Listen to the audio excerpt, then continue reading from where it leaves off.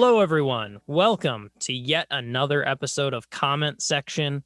This episode, another special episode. We're going to talk about something I don't think we ever thought we were going to be making a special about way back in the day, back in 2017 when the original version of this movie came out. I never did either. This feels a little bit like deja vu. Yeah, and here we are. Yes. Unbelievably to me, if I was talking to myself in the past and I was saying, today on Comment Section, we're going to talk about Zack Snyder's Justice League, or colloquially often called the Snyder Cut. Yes, and you'd be saying to yourself also, hey, it's been 4 years. How was the Justice League sequel? And then you'd have to turn and say, what sequel? And you'd be like, oh. We got the same movie again. We did. We got an alternate cut. Yeah, different. So we're going to be talking about Zack Snyder's Justice and Zack.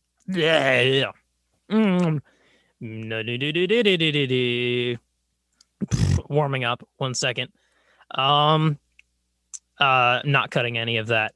We're going to be talking about Zack Snyder's Justice League, or the Snyder Cut, which is, of course, I'll give a layman's recap in case for the completely uninitiated. In 2017, there was a movie called Justice League, part of the DC Extended Universe of movies. And this movie was directed by Zack Snyder, but he at one point had to leave as that position, and Joss Whedon took over and directed some other parts of the movie.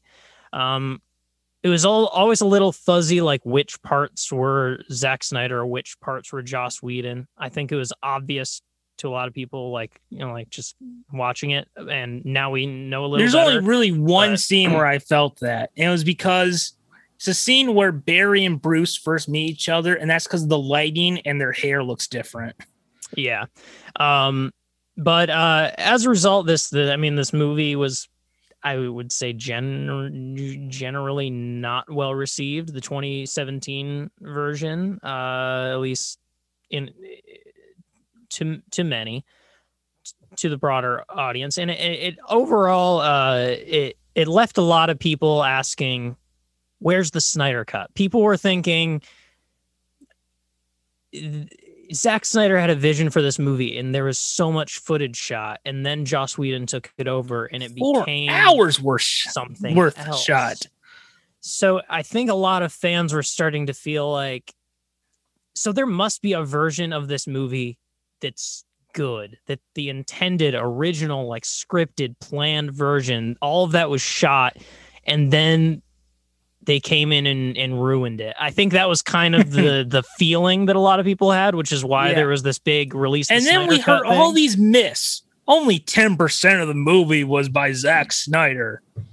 Only of the theatrical was by Zack Snyder. Most of it was scrapped. Apparently, like 400% of the movie was by Zack Snyder. But yes, we'll get into it. Honestly, I was on this podcast a little bit of a naysayer, where I was just like, I just felt like there's no way that much exists, that there's this mythical entire other movie that can just be pulled out of that. I think I'm still perplexed, but I think I was pretty wrong about that. There's a lot of stuff. Over 2 hours. I underestimated how much they shoot when they make movies. Yes. So yes, this is a new cut of the movie Justice League. A director's cut. Yes. Unlike a lot of director's cuts where it is pretty similar, but there's like a lot of more extended scenes because there isn't like some like corporate entity saying it's got to be under this amount of time, it can't have this, it's got to be this is a director's cut that really it takes the movie from 2 to 4 hours, so that says a lot. It doubles a lot. Yeah. I think that's all you need to know to understand how this is a bit of a different director's cut than most director's cuts. Yes. Just doubled the size of the movie. So. Oh, yes. Yeah. So shall we start off with what we normally do, which is what was your introduction? So I shall turn to you and ask, what was your introduction to the Justice League? Well, as a kid, sometimes just catching it on Cartoon Network, probably, I saw some Justice League cartoons. I was exposed to it in that way. But not much exposure in terms of specifically Justice League comics and stuff. Like, I'm familiar with all the heroes, particularly Batman. I've seen many of the movies with the characters, particularly Batman. Yes. So, like, I was familiar with the fact that Justice League is a group of heroes thing, including Batman and Superman and Wonder Woman. But truly, seeing Justice League 2017 really was one of the initiating things to me for the Justice League franchise. I don't have a super deep connection to Justice League. I do, like I said, some of the individual characters, but yeah. So yet again, I think you're going to have a bit more of a deeper connection. Yes. For me, my introduction to the Justice League was watching the Super Friends cartoon on Cartoon Network. Old school style, stuff from the 70s and 80s. And then later, after Batman versus Superman and Superman the Animated Series had ended, those versions of the characters were brought back and crossed over in Justice League, one of my favorite cartoons of all time. And that Justice League animated series, followed by its sequel, Justice League Unlimited, to me was the quintessential Justice League experience. So that made me a fan of it because of that cartoon. I bought the comics, and I just remember thinking when the Avengers came out, man, wouldn't it be cool to have a Justice League movie? Yeah. Well, I guess we got with lots of controversy. Yeah. Careful what you wish for, kids. Yep. And so that's where we are. Yes. And it was the first year of this podcast that Justice League came out. It was such a throwback now. I guess it was our second special episode. Yes. Was our first one Spider-Man Homecoming? I think it was, yeah. Yes. But yeah. And is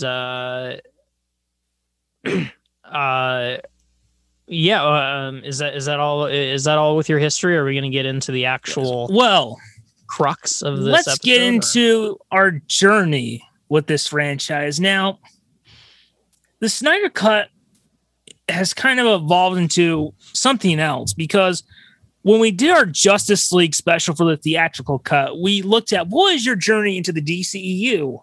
Mm-hmm. But this thing has kind of evolved into what other fans are calling the Snyderverse, which is the movie Zack did. Mm-hmm. So I guess I will ask you, what was your journey with Man of Steel and Batman versus Superman? Let's see. Now, I've mentioned before, Man of Steel is, I actually don't completely know if I've seen it or not. I really you don't know? I think I think I have, but I sometimes question my memory of that, because sometimes that's the best memory to have. Yeah. Because sometimes when we're talking about it, I'm just like, that doesn't ring a bell. But well, it is 8 years old. Yeah, it's older than I realize, I guess. Well, not into it, not into that version of Superman. And I didn't see Batman versus Superman when it was in theaters. I was fully just off board, basically just superhero movies in general. And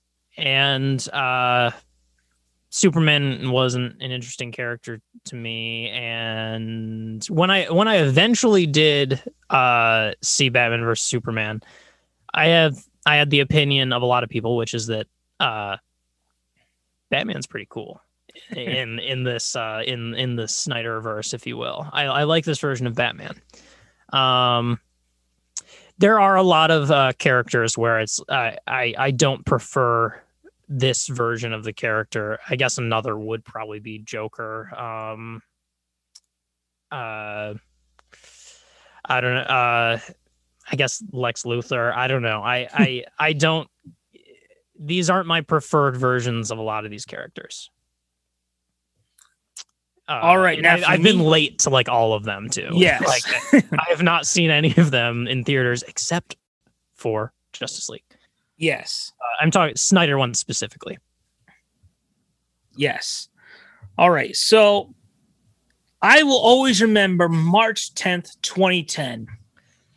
It was when WB made an announcement, and it's one we've been hearing rumors of for a while, but it was one that I thought, all right, we'd had this great era of Marvel movies, right? We had the X-Men movies, the Spider-Man movies. We were building towards the Avengers.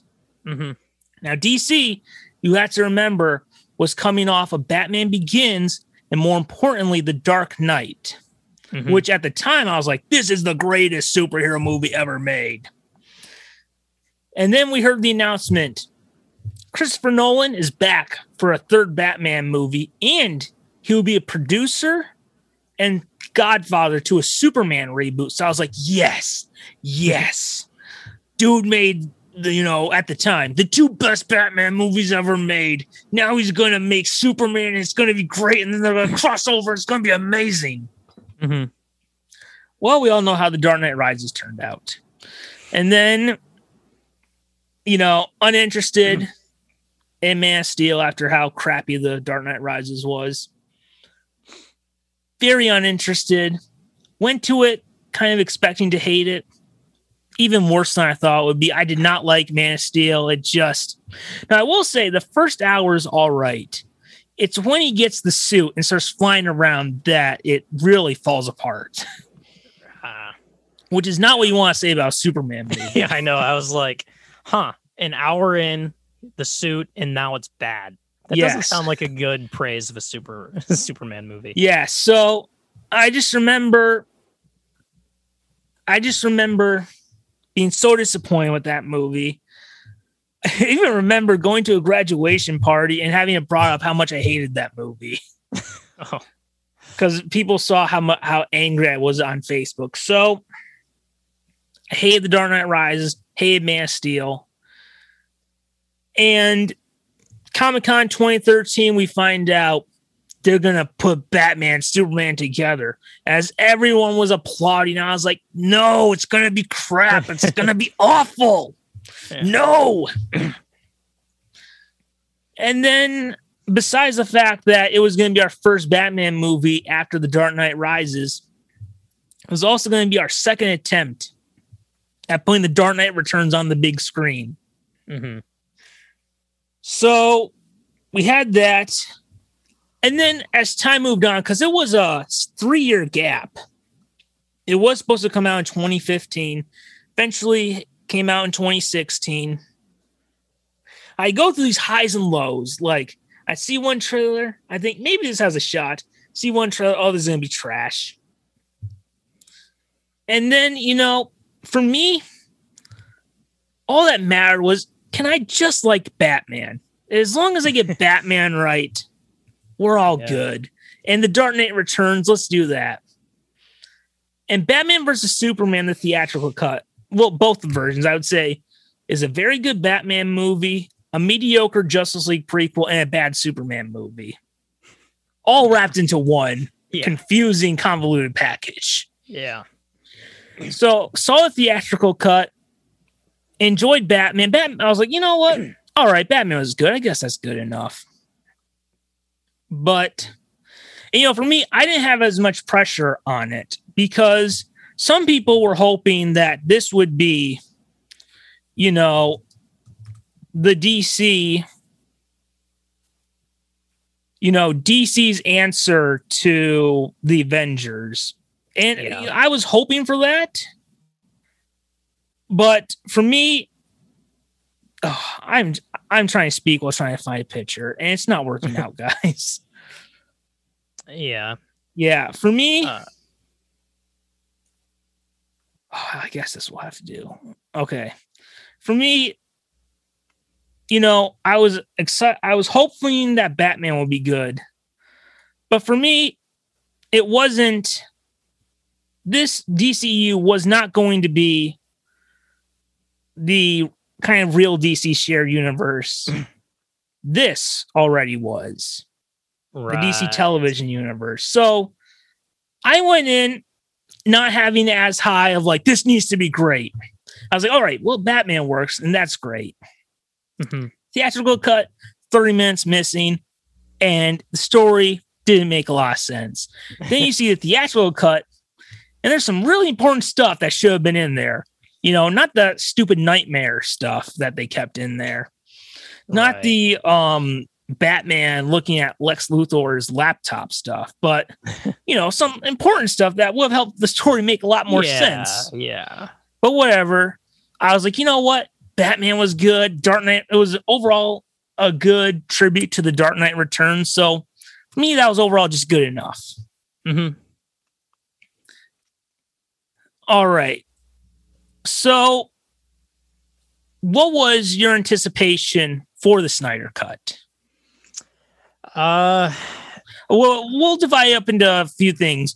What are your thoughts before the announcement and after the announcement that was coming? Well, I guess before, I just fully didn't think that there was going to be anything there to even make something out of. I didn't know what was out there. After the announcement, I was thinking like, okay, I can see that maybe people were working off some information that I didn't have. I guess there is a potential to cobble together a cut like this. And so I would say like the announcement that it was actually happening, I think did change my mood at least just enough to say like, okay, there's enough to make something out of. But I would say I was never extremely excited for this. There was nothing giving me super big expectations of like how it could be that different. I guess my attitude was just like, I'll have to just wait to develop my feelings on it until after I've seen it. I didn't have very many preconceived feelings about it because I just was like, I can't imagine what this is actually going to look like, how different it's really going to be until I see it. I don't know that it's going to change my opinion on it that much. I'm going to have to see it. And so that's what I did. I kind of had to forgo some opinions on it until I finally saw it. All right. Now for me, before the announcement, now I really like the theatrical cut. I think it's the best movie the DCEU has ever done. So I didn't feel a need for it. But I was thinking, it'd be nice. It would have been nice to have that footage, if there is a lot of footage, on the Blu-ray, just as a bonus feature. Yeah. And then I was like, it won't happen because it's not the same thing, but like, we have two versions of Superman 2, and I like both of them. So it would be nice if we're not going to have a Justice League sequel to have at least another Justice League movie. So there was that. And then after the announcement, I still didn't have a need for it, but I was excited to see new footage of Ben Affleck as Batman. Yeah. And the final trailer And we saw more positive reviews than I thought we would see. Did get me more excited for it. Mm-hmm. So before we get into our initial thoughts, were there any scenes from the trailers? No, you probably have not gone back to rewatch the trailers. I definitely were there haven't any rewatched. scenes from the trailers that you remember thinking, man, I wish I could have seen that in context? Because I have like 4 scenes I wanted to see. You mean like scenes from the trailers that weren't in the theatrical cut? Oh, okay, I got it. Not exactly. From the trailers, all I remember thinking was it was increasing my like. I really felt like this is seriously. You can seriously add this much and make a narrative still. Like I was. I think particularly like knowing the dark side was going to be a part of it. Like there's just like those big changes like that, and knowing how much of it wasn't going to be in it. The trailers just kind of enhanced that feeling to me. But I have only seen the theatrical cut once, so if I were to see something in the Snyder cut, in the trailers, I wouldn't know it well enough to immediately know like this is different. I'm getting this in a different context. I wouldn't be able to recognize that immediately. So I didn't get that kind of stuff from the trailers. All right. Now, for me, the scenes from the trailers that I really wanted to see were, one was Batman telling Cyborg he's real when it's useful. Remember that? Where Cyborg was like, didn't think you were real. And Batman's like, I'm real when it's useful. Yeah. Diana telling Bruce she thought the Age of Heroes would never come again. Barry using his speed and breaking through that window. And Bruce looking at the Superman hologram. Yeah. So those are some scenes. Mm-hmm. Now let's get into our initial thoughts. Sure. And I wish I had messaged you this earlier, but, why not just bring it on you now? Okay, sure. Yeah. I think... I'll improv. Yeah. But go for it. I think that the only fair... It's going to come up.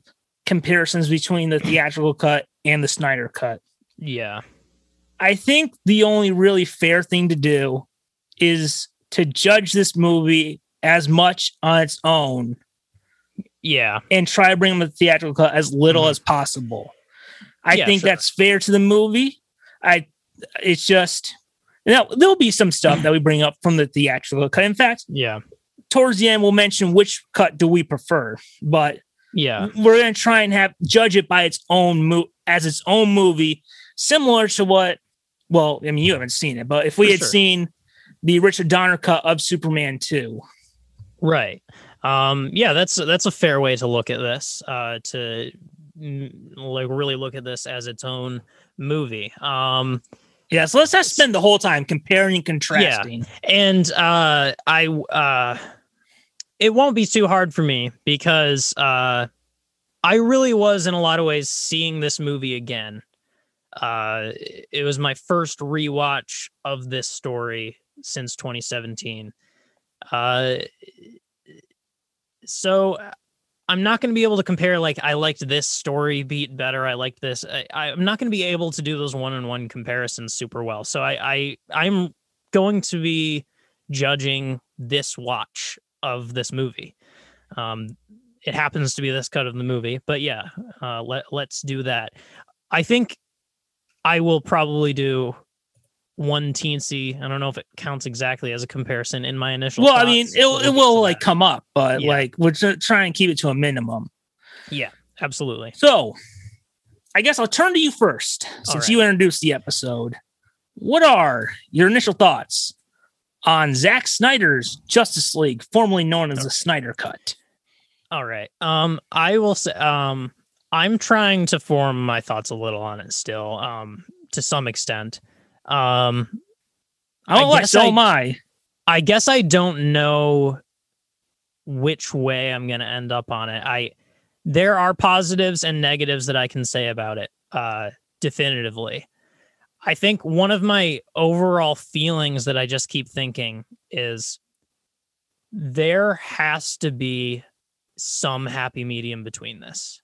or at least I should say, like, if there was this much footage and they had more time to work on it, there had to have been a way to edit this narrative down in something less than, like, the narrative was way, way more sound in this. That was a huge improvement to me. But then there was added stuff. It was like the narrative was all there, and then there was some stuff that was added that I almost thought was unnecessary to put in this movie.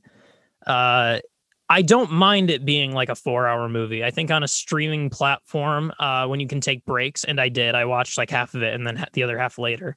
I did one night and then the rest of the other day. Yeah. I really liked that it was separated into parts. It kind of gives you a maybe permission to say like, okay, I'll stop here. Or it makes the narrative more easy to follow too, because you're kind of seeing like, okay, here's the next arc of this. Because it's not really a 3-act structure when it's a 4-hour movie. So they had to put it into what? It was 6 parts, I think. 6 plus an epilogue. Yeah, so kind of 7. 1 second. Okay. So overall positive or negative opinion on it, I'm still formulating. But there are just like I feel like we'll get into it more, but it was I don't mind the idea of it being so long, but there were parts that were drawn out where it didn't need to be. But they did fix a lot of issues with the narrative, and there was a lot of really cool extra footage. And I really, really liked a lot of the additions. And I'm still left perplexed and thinking about some of the other additions. But we'll get into all that. So overall, I don't know. You're like, yeah, basically. Yeah, for me, I thought that overall of the 3 he's done, this was clearly Zach's best movie that he's done in the DCEU compared to Batman vs. Superman or Man of Steel. Yeah. He took a lot of criticisms from Batman vs. Superman and improved upon them. And I think the 2 that I would say are number 1, in BVS, the story was a bit convoluted. So much so that when you took out 30 minutes, it just fell apart. Now, it was a badly edited theatrical cut, but even in the 3-hour version, there's a lot going on in there that could have been saved for other movies. And it was a better adaptation of the characters because they don't act all like Batman. Like, Batman versus Superman almost falls into Super Friends territory, where if you were to just read the dialogue of Super Friends, you have no idea who's talking. You have no idea, is that Batman or is that Superman or is it Wonder Woman? Versus like the Justice League animated series.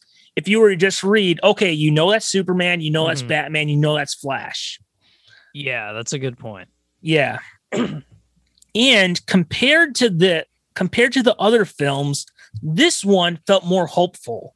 Like the other 2 are very much like the world is a horrible place and it's just going to get worse. But this one was hopeful.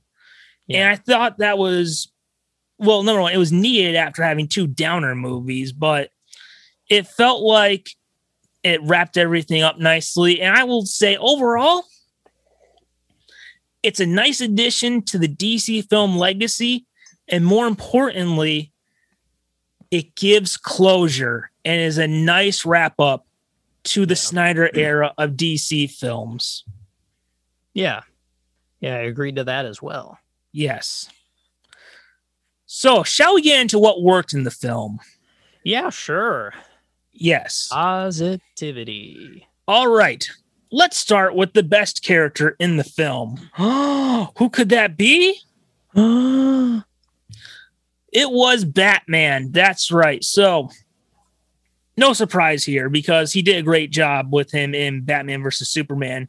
Batman was my favorite character in the movie.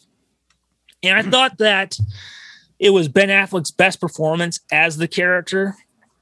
And from everything we saw from the movie, whether it's he's older, so he's more experienced, whether it's him as a leader to the Justice League, or whether it's you're talking about how he's a mentor to the Flash, this wasn't like better than The Dark Knight, but it is the best movie version of Batman that we've had since the Tim Burton era. Yeah. So what did you think of the way Batman was portrayed in this film? I would hands down say Batman is my favorite part, except I'll get into one thing that I was thinking of asking about, which I'll get into in 1 second. Overall, I really love Batman in this version of Justice League, and there's some of this in the theatrical cut too. Already compared it. Whoops. No. But I like this more hopeful Batman. I like that the entire, narrative is, the first leg of the movie is him trying to gather the heroes together because he has this hopeful view on the world now. It feels earned too when you look at what he went through in BVS. Mm-hmm. I like that. It feels like he's gotten to this position, and it's a good start to the narrative and a good pull. And I like that it's all centered around, it's centered around Batman in the sense that like he's the one pulling everyone together. He's going out firsthand, face to face, trying to find these super people. Oh yeah, so they can become super friends. Yeah, exactly. So yeah, I think Batman is definitely one of my favorite parts. The thing I couldn't remember this about the theatrical cut versus this. I couldn't remember that, but just judging this on its own movie, I don't know if I'm remembering this correctly. It felt like in the climax of the movie that he wasn't there, and then after they finished, they helped him up from a hole. Well, what he's part in the Batmobile a lot in the climax. Yeah, I remember he's driving around. Yeah, I do remember that. I did, for some reason I was trying to piece together. I should have just went back and like skimmed through it for a second, but I was like, why was he being helped up from the hole? Like, I think I just sort of felt like sure, I think of The Dark Knight Rises. No, he was at right after the end of the climax. He was falling. He was. I almost wondered if you were going to like make a connection to it, because he was trying to stop from falling down. He had like one hand up, and they like helped him up. Oh, wait. I think you're talking about not the climax. Are you talking about when they're in the sewers in Gotham? No, this is all right climbing on the Bat. This is right after they defeat Steppenwolf, and they're all together. And then I was like, wait, where's Batman? And then you realize they grab him and help him up from. Oh, in the Snyder cut? Yes, in the Snyder cut. Okay. I think like they're in his Steppenwolf. No, they're in the nuclear facility. Yeah, so it's the last part before the epilogue. Yeah, I think it's because they're in this like a nuclear facility, and everyone else could just fly up, and Batman's grapple isn't. I got enough. it. So he's grappling up. For some reason, I just came out with a feeling that I wish there was more Batman in the climax of the movie. I don't know. Yeah, but and I think maybe the reason I don't know, but I think maybe the reason they showed like Superman helping Batman up is to kind of show that they put their differences aside, and now I gotcha. They're besties because their mom's name is Martha. Yeah, that's true. That's a good connection, man. Did you ever see that thing that someone made? I think it's a meme or something where it's Batman, Superman giving each other jumping up in the air, giving a high five, and it says, "Your mom's name is Martha." Instant besties. Yeah. What are the chances? Oh man. Yeah, I think that was something I just wanted to piece together because that was a long movie and I could not keep track of everything. I couldn't find the symbolism. I couldn't even remember that it was Superman that helped him up. I get that now. Okay. I think a lot of it, if I remember right, he like fights an alien, takes their blaster, because remember, it's not a gun if it doesn't have bullets. But he's shooting the aliens with that gun. Mm-hmm. And I remember some of that more now. I for some reason came away with that feeling that I was like, was Batman even in that? Like I couldn't really. It would have been nice to have had some action like from that warehouse scene. Yeah. I think that's what you got to see everyone else. Like it felt like the whole team was coming together, and then I was like, was Batman? Like they were literally like one by one. They each had a thing with Steppenwolf. Like like as Steppenwolf was being killed, they each had like a part that they took in it. And I can't even remember what Batman's part of that was. I don't think he did anything. Maybe there's like, if you watch it, there's like a batarang that gets thrown. Yeah, maybe something like that. But that's a bit of a nitpick. But it kind of left me with a feeling like, could they have used Batman even better in this? I don't know. I would love even more Batman. Yeah, I mean, me too. That's why I was like, but yeah, I guess he's the one bringing them together. And he's almost like a kind of a nurturing figure over all of them in a weird way, which I like a lot. So to long story short, I liked Batman. Oh, yes. I like Batman. Who doesn't? All right. Now, compared to the Batman versus Superman, I really liked how Snyder used Wonder Woman in a bigger role. And she had great action scenes in this movie where you're talking about she saved the hostages, or how she's the one who cuts off Steppenwolf's head. The full hostages scene was super awesome in this. Oh, yes. I loved the additions to that. Yeah, and like I think my favorite Wonder Woman moment is where she tells the little girl, "You could be anything," or whatever it was. Mm-hmm. Yeah, it's a great scene. So yeah, Wonder Woman, one of my favorite in my top 3 favorite characters from the Snyder Cut. So, what are your thoughts on Wonder Woman in this movie? I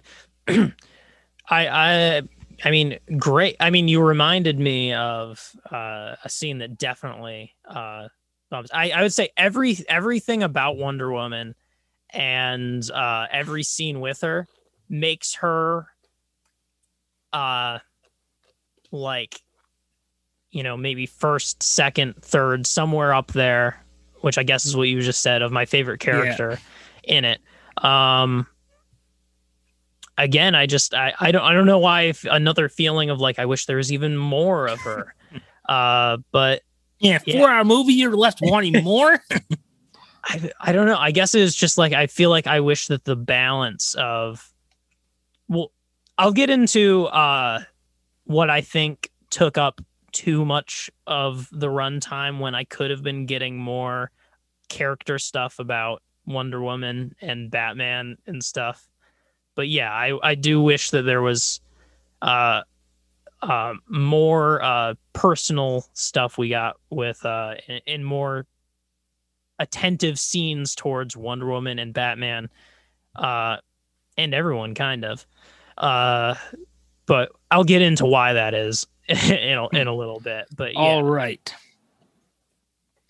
So again, rounding up my top 3 characters was the Flash, and Snyder did a really good job with a more humorous character in the Flash, better than I thought that he would, to be honest, because he's done some darker movies. Yeah. And I don't want to compare, but it's just got to be said. The jokes from the theatrical cut, we now know the best ones were actually from Snyder. Yeah, I did. I did get often a feeling where like scenes would come and go, and I would just sort of feel like I kind of have a better feeling about that. Like it was maybe not as not as embarrassing to watch. In particular, there's something I remember not liking about the sewer scene, I think humor-wise, and that didn't happen. So, but again, it's all like, it's been so long since I've seen it, but I know for sure that scene I thought was vastly improved and the humor was more bearable. There were a lot of moments, like humor moments, I was so sure were Joss Whedon. Right. That because I've seen the theatrical cut a lot, that I was like, all right, this isn't going to happen. But then like one example was when Barry and Bruce go to his car and Barry's eating the pizza and he says, it's like a snack hole or whatever. And he says, what are your superpowers? And Bruce goes, I'm rich. Yeah. Yeah. As long as it's good, who cares who directed that moment? Yeah. Yeah.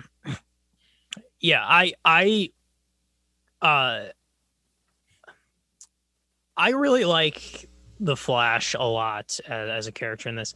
I really liked the scene where he was at the job interview or whatever. That was kind of a cool, and I felt like I cared about the Flash more than I thought I would. I guess. It felt like a lot of the heart of the movie was in him, and even though sometimes I'm not totally sure how I feel about the humor, I do think that he's a very sympathetic character, so I like the Flash a lot. Absolutely.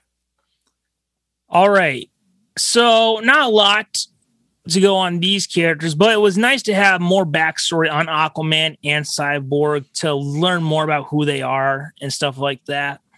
Yeah, I almost forgot about Aquaman when I was listening. When I was listening through, who else do we have? Cyborg, Superman. Yeah, Aquaman doesn't get a whole ton. But I guess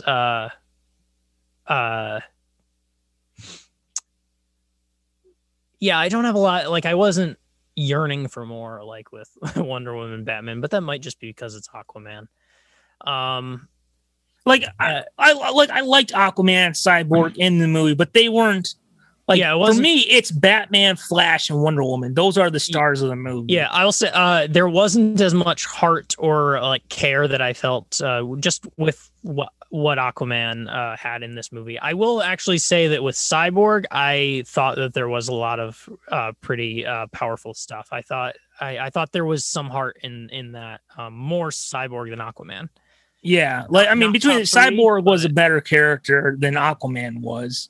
And it was nice to like have more of a backstory. Like, how did he get to be the way he did? Like his mother's in the car accident, stuff like that. I actually felt that Cyborg felt like a more major character in this cut than the theatrical cut. Maybe like he seemed, it felt like there was a bit more weight to the character.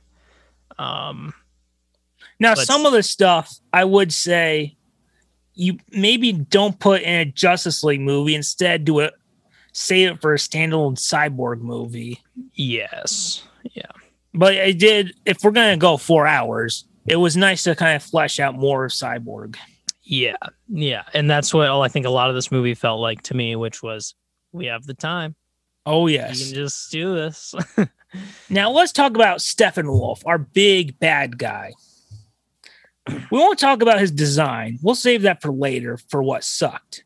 Because that design for Steppenwolf was awful. But, Steppenwolf, not one of the great villains. Not even the best villain in this movie. But it was nice to kind of know more about his motivation, about how he's trying to please Darkseid to get back to Apocalypse. By the way, Steppenwolf looks nothing like his comic counterpart. like how Darkseid looks like he's from the comics. Yeah. Steppenwolf in the movie doesn't look like Steppenwolf from the comics. But it was. I'm gonna look. Oh yeah, very very different. Yeah, but it was nice to kind of have Steppenwolf. We know more about his motivation. We know what he's trying to do. You know, he's not talking to the box saying, "Mother, eons have passed since whatever it was." Mother. Yeah.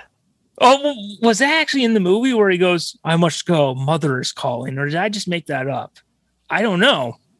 It sounds. I would believe it if it sounds right. You know, it went from Martha in BVS to Mother in Justice League. So yeah, there we go. So what are your thoughts? I mean, I guess if you like the design, we'll save the design for later. But what are your thoughts on the way Steppenwolf was presented in here? I think that there was literally a scene with Steppenwolf that I out loud to myself just went, "Why does he look like that?" Like there's something goofy about him. You know, I'll before we'll get into it later, but I'll just say this. Everyone was freaking out, but I must say it. The theatrical cut, the design of Steppenwolf is better. I'm looking. I didn't remember how different it was, and I've been like looking up images trying to see if this is actually like for real how different. I did not remember. He looks much more like a person wearing a helmet than the sort of alien. I'll just say I think that looks better than I'll say 100% design wise, 100% the old one is better. But in animation wise, the new one looks better because they had more time. If they would have just put more time into the old design, that would be better. Yeah, I mean, I think that design, the new design looks awful. He has a very goofy, tiny face. Yes, it's very strange.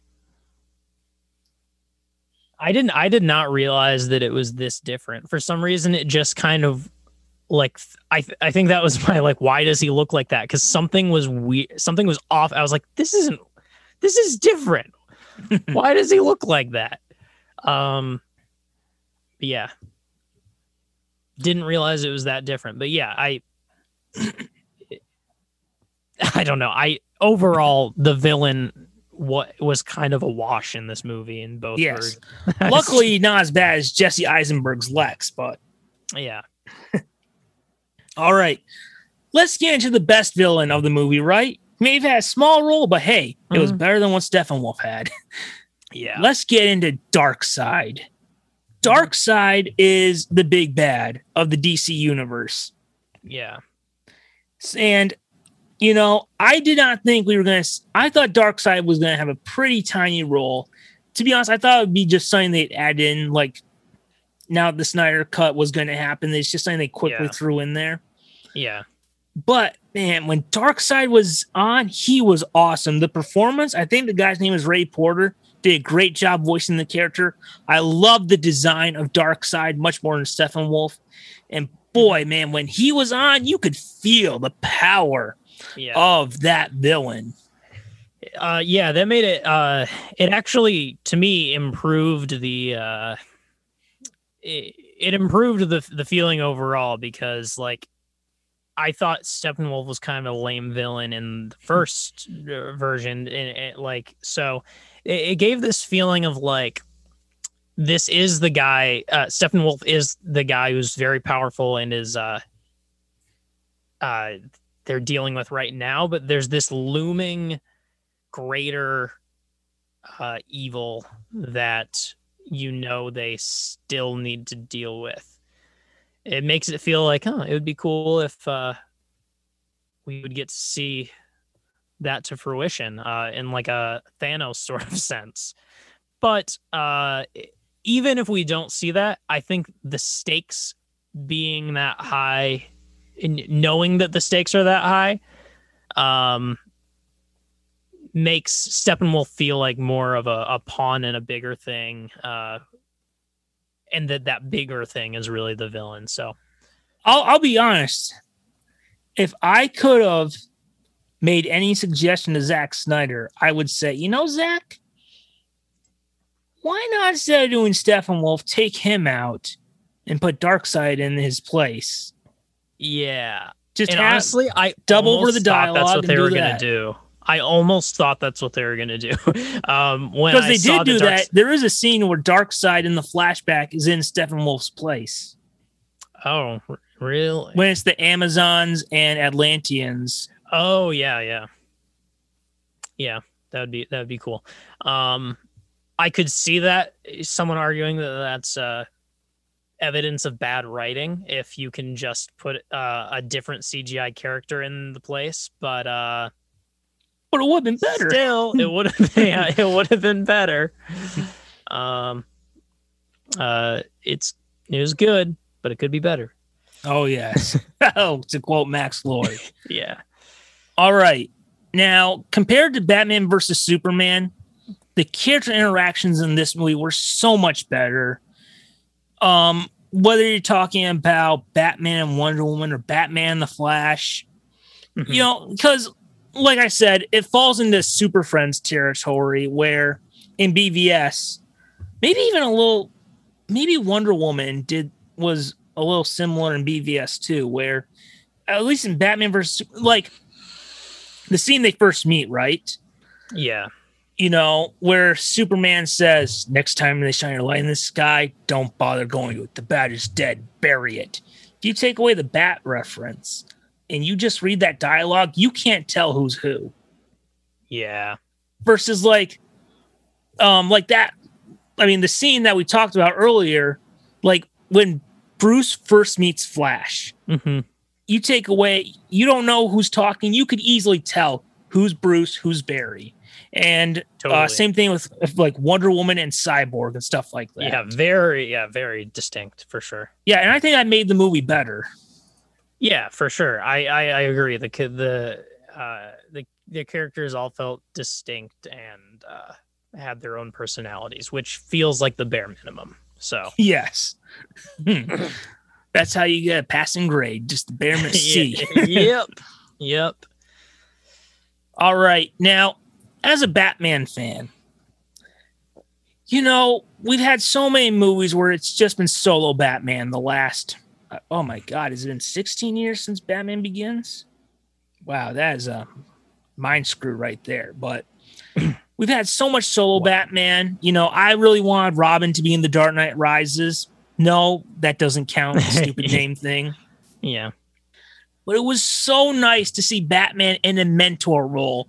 And I think that's when you can do more with the character, where he can be more cool. Because when it's just him by himself, it's more of, is Batman going to be in trouble? But no, not only does Batman have to protect himself, he's got to help out other people. And he doesn't want to lose a member of his team. And I think whatever incarnation you're talking about, giving Batman like a new family, whether you're talking about Robin, Nightwing, and Batgirl, or whether you're talking about the Justice League, that right there, that is like a perfect ending for that character. Is that, hey, he goes out at night and fights criminals, and the universe rewarded him by giving him a family again. All right, now, this was a really nice scene, I thought. Done better in here than in the theatrical cut. We're dealing with what is the world like without Superman, but we can't help but think, what is the world like without Clark for Lois and Martha? Mm-hmm. So I thought the scene with Lois and Martha talking about how Lois is struggling to get back into the world was really great. One of like the highlight scenes, almost ruined by the fact that you find out it's not freaking Martha. That was so dumb, but we'll get into that later. But I just realized I just recontextualized that. Oh yes, in my head. I had so to. Overall, I enjoyed that scene minus the last 10 minutes, which borderline ruined it. Mm-hmm. But also we find obviously there's a pregnancy test in there, so maybe little baby Jonathan. Oh, there. Ooh. Ooh, so yeah, what did you think about? I don't know if you remember, but the scene between Lois and Martha and what life was like for Lois without Clark. Yeah, I thought that was really good. I liked what I remember of that from the theatrical cut too. I did like that there was more time to let that breathe, to sort of sit with her grief a bit. That was a more emotional part of the story. For me, comparing to the theatrical cut, Lois is at the Daily Planet in the theatrical cut, and in this one, it's Martha telling her to get back to the Daily Planet. I gotcha. Yeah, that does add more context and setup that is useful. Martha. Right. I think this is always one thing with like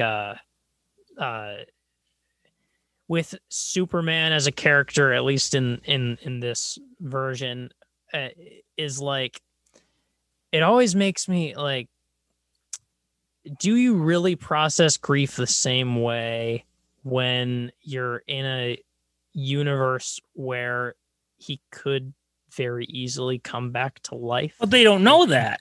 Yeah, I guess so. But I maybe I'm coming at it with too much of a yeah, it's not like the comics where every 5 years you die and come back. Yeah, it's just which I really hope someday they stop doing that. Like, it was cool in '93 when they did it with Superman. It's been lame ever since. Yeah. I'm maybe that's what I'm exhausted by in comics too. Yeah, but yeah, a good point. I overall, it is one of the grounding parts of it's not as grounded as what we talked about in the last special episode. Yes. Back in old Smallville with all the family issues, seeing it firsthand. But it does ground the issues and the grief of this movie quite a bit. So yeah, that's a good part. All right. Now, this Snyder cut, we knew was going to be full Zack Snyder. And boy, that final scene with Steppenwolf, the final fight scene, man, did that really show off Zack's skills. Maybe he used a little bit too much slow-mo in the whole movie. Heck, maybe we could have lost a half hour if it had been regular speed. Yeah, I guess we'll get into that more with the there is a lot of slow-mo. There is a lot, especially in a 4-hour movie. You're like, come on, dude, let's get on with it. Yeah. But those fight scenes in the climax, whether you're talking about like, yeah, just the whole fight with Steppenwolf, the whole league together, it was awesome. It is everything you want in a Justice League movie, at least in terms of action scenes. Mm-hmm. So what'd you think about that awesome fight scene that at the end, the action in terms of the end? Very, very loud. Yeah, I thought that was really awesome. Seeing them finally, I mean, after a long 4-hour movie, it was really, really satisfying close. And like I mentioned, I loved the part where they all got to have their own little part of finally defeating him, that they each had a role in it. And then finally Wonder Woman comes down and chops off his head. And that's that was pretty cool. Badass. It's pretty cool. So now, it's great seeing it's Justice League. It's great to see them all come together and fight together and use their powers together. So yeah, it's great. Now, I don't know. Now, to be fair, there was a cool slow-mo scene. Now, could have been cool if someone wasn't in the car, but that was pretty cool right there. Yeah. Now, I've heard some people mention it might be a reference to this cover because, they're kind of going that way. Yeah. But I don't know. But either way, it feels like a stretch because superheroes are like that a lot. yeah. But look at that scene with Aquaman, Cyborg, Wonder Woman. That's awesome. Wonder Woman's got the best pose right there. That is awesome. Yeah. And Flash right there. I just wish Batman would have been on Grapple Line or something, but yeah, it would have been cool.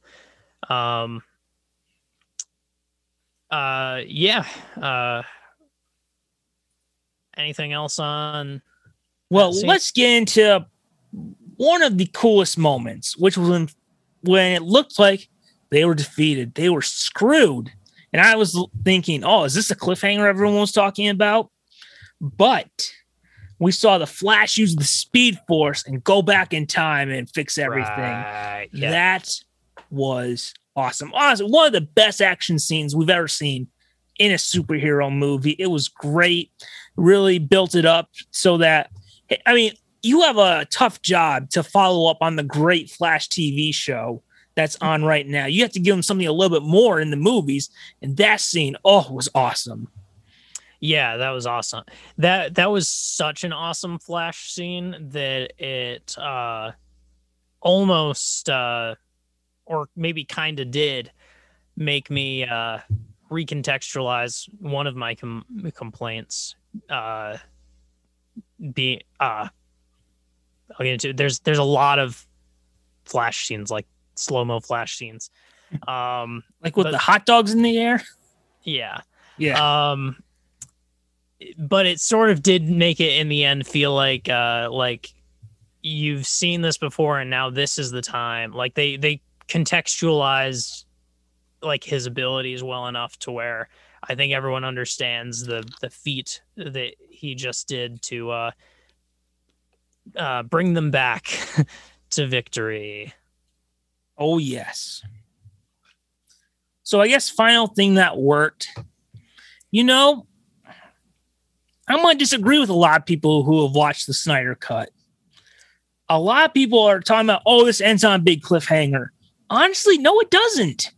I had to completely disagree with that ends on a cliffhanger because a lot of people are talking about those stupid nightmare scenes that were dumb and pointless, never should have been filmed in the first place.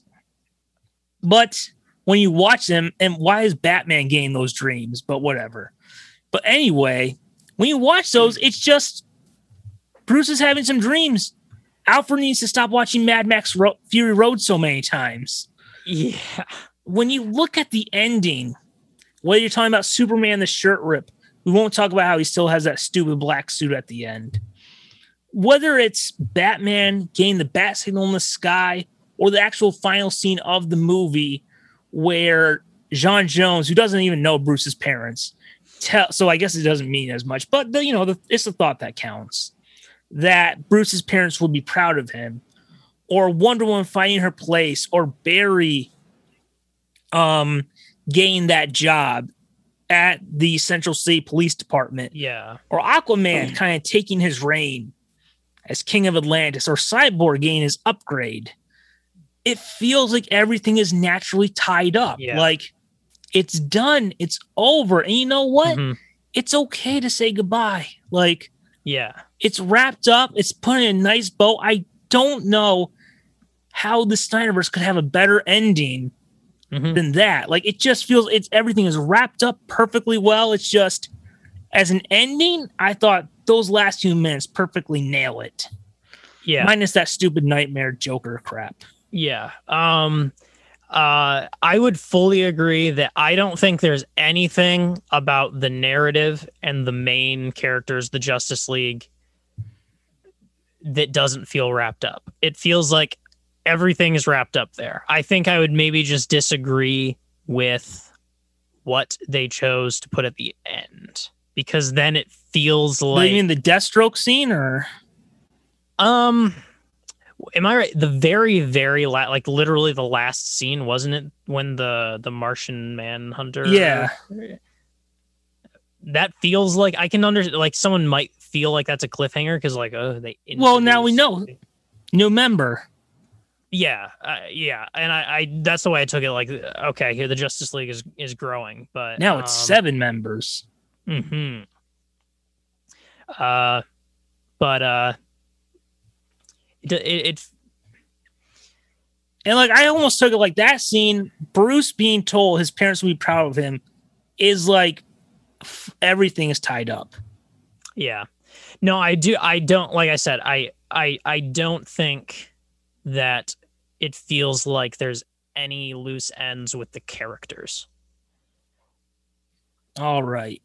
So, shall we talk about what could have been better? Let's do that. Let's get a bunch of people who rallied so hard on the Snyder Cut to hate us. Are there like really hardcore fans of the Snyder Cut, or like are there people who swear by it that they think it is God's gift to cinema, and by God they mean Zack Snyder. It is just brilliant. Okay, it is the best superhero movie ever made. Got Warner Brothers was fools to move on from the Snyderverse, and they believe that there's going to be a sequel coming soon. All right. Yeah. So if that's you seem a little scared now, like, oh my God, is it too late to back out of this? Yeah, I think I said not to fire me earlier for not knowing enough. It might be, I think I quit. No. All right, go text that to Paul. Yeah, no, I don't want to talk to Paul. I'll stay on the podcast. I've said more controversial opinions about Star Wars than I'll ever say about the Snyder Cut. Yes. It's fine. It is completely fine. The Last Jedi was good. Let's move on. All right. Let's get into the first thing. There were two big problems I had with the movie. Well, I mean, overall, I enjoyed it, but there were two big problems which could have made it from good to great. Yes. And one of them, sometimes more isn't better. You could really feel that 4-hour runtime. Now, look, I'll be honest. Batman versus Superman and Avengers Endgame at 3 hours, you don't feel the runtime. In fact, they feel shorter than a lot of 2.5-hour movies. But maybe there was a way where 4 hours could have worked, but man, do you really feel it? Yeah. Especially in the first hour. The first hour is the one that feels really dragged out. Yeah. So bigger isn't always better. Like, look, if you filmed it all, it's going to be on streaming. Why not? But I would have preferred an alternate, shorter one. Yeah. No, that's what I was saying. That's what I was saying at the beginning, where it feels like there would be some in between. Like you could take the Snyder stuff and make an edit of it that is better. And the other thing I'll say, like, I don't have a problem with it being 4 hours at all.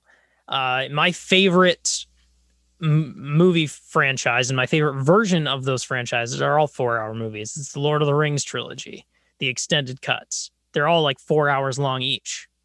Like, even for me, like it's not easy to like watch those movies in one sitting. Those are also movies where you can watch part of it and then watch another part of it later. And it's also like, if you're not in the right mood, there's a lot of information and it can drag on, especially with the second movie. I think the first and last are fairly exciting and don't feel that long. Is it like what most people think of Star Wars? It's the reverse, where most people think Empire is the best Star Wars. Is 2 the worst of Lord of the Rings? A lot of people swear by that being the best. I think a lot of people do.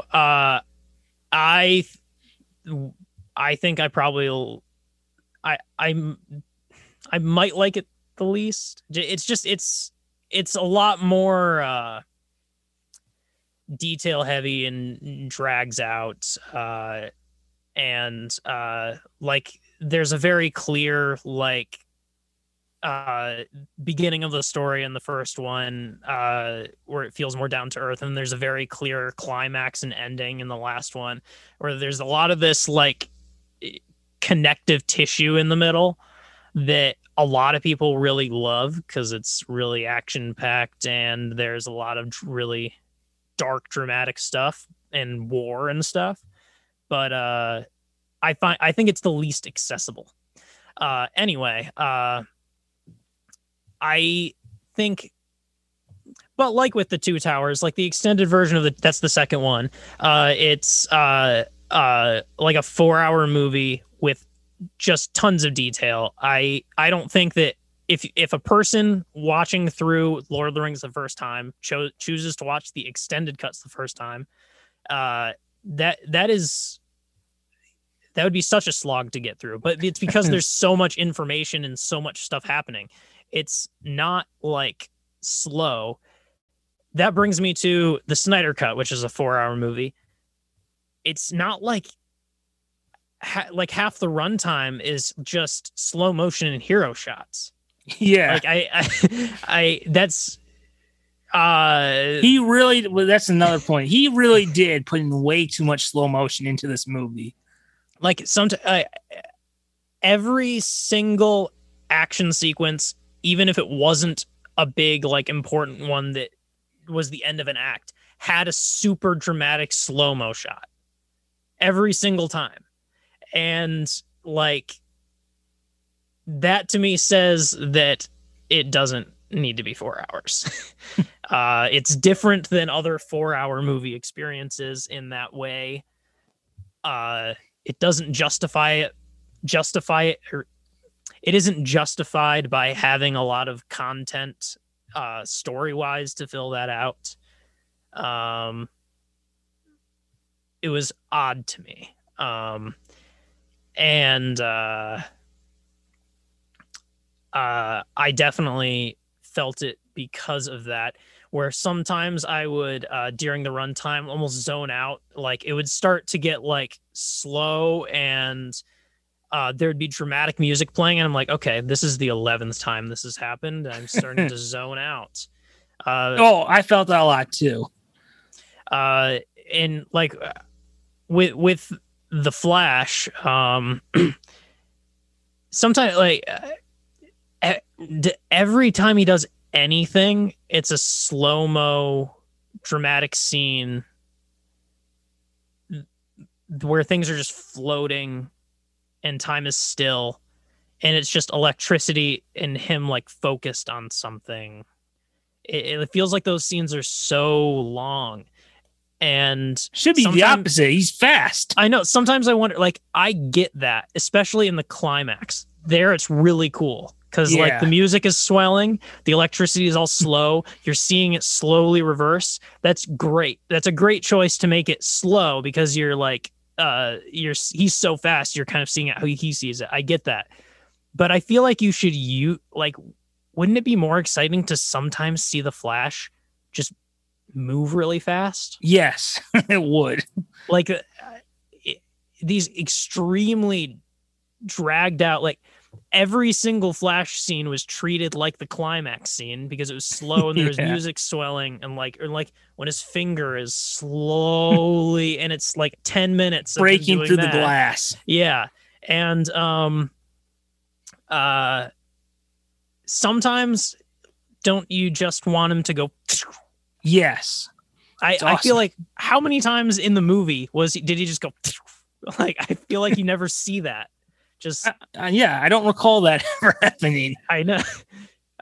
I don't know. That's strange to me. And it added to so much of the runtime. And like honestly, the only slow-mo scene I felt was worth keeping was that one I just showed of like the heroes in that cool pose. Yeah, that was really the only one cool. I felt.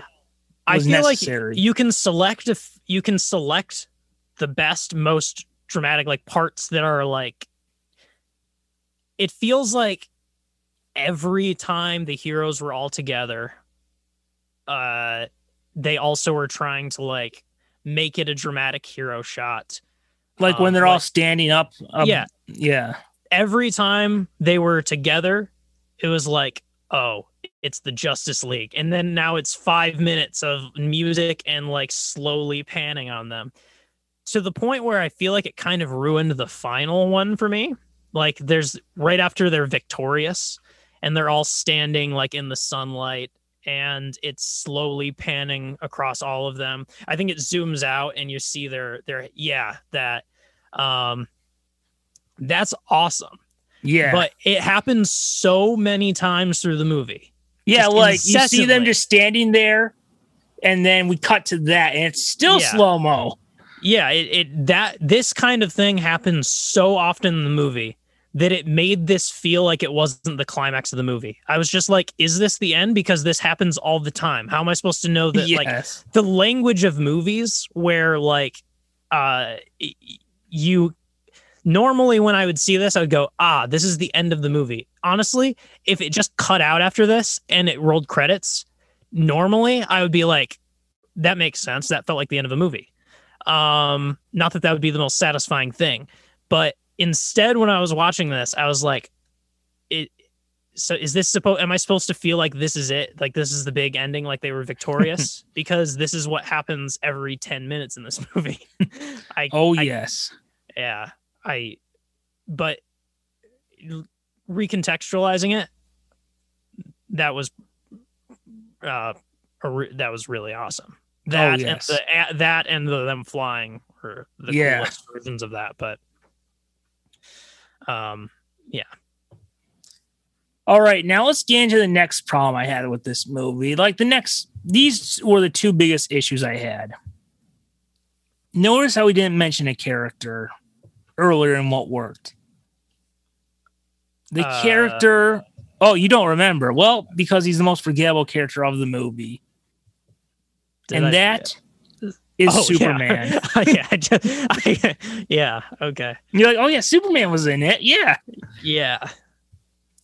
Despite coming back from the dead, despite talking about I've got a second chance and I'm not going to waste it, he's still the same mopey character from Man of Steel and BVS. He is still the mope of steel.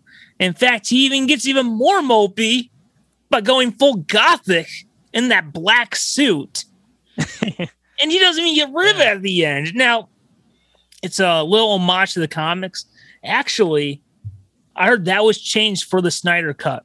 Warner Brothers didn't want him in the black suit. They filmed it in the red and blue, which I agree with Warner Brothers. That was the better decision. And when they were editing it, because, what does it matter? The Snyderverse is done anyway. They digitally altered it to be black. I see.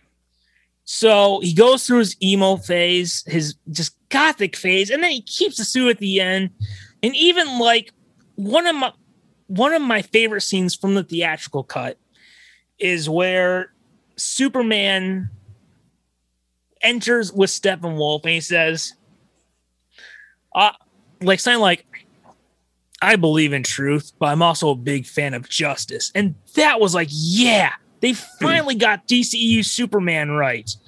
But this one, he just zooms in with his black suit.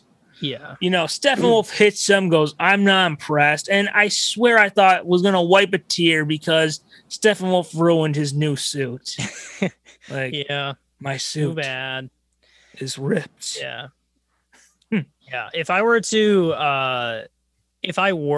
to say I'm felt like I was missing something from the theatrical cut, and in general, I don't feel like I was missing much. In fact, there are a lot of things where it was only in retrospect where I was like, I didn't hate that in the theatrical cut, but looking back, I'm glad that wasn't in it this time.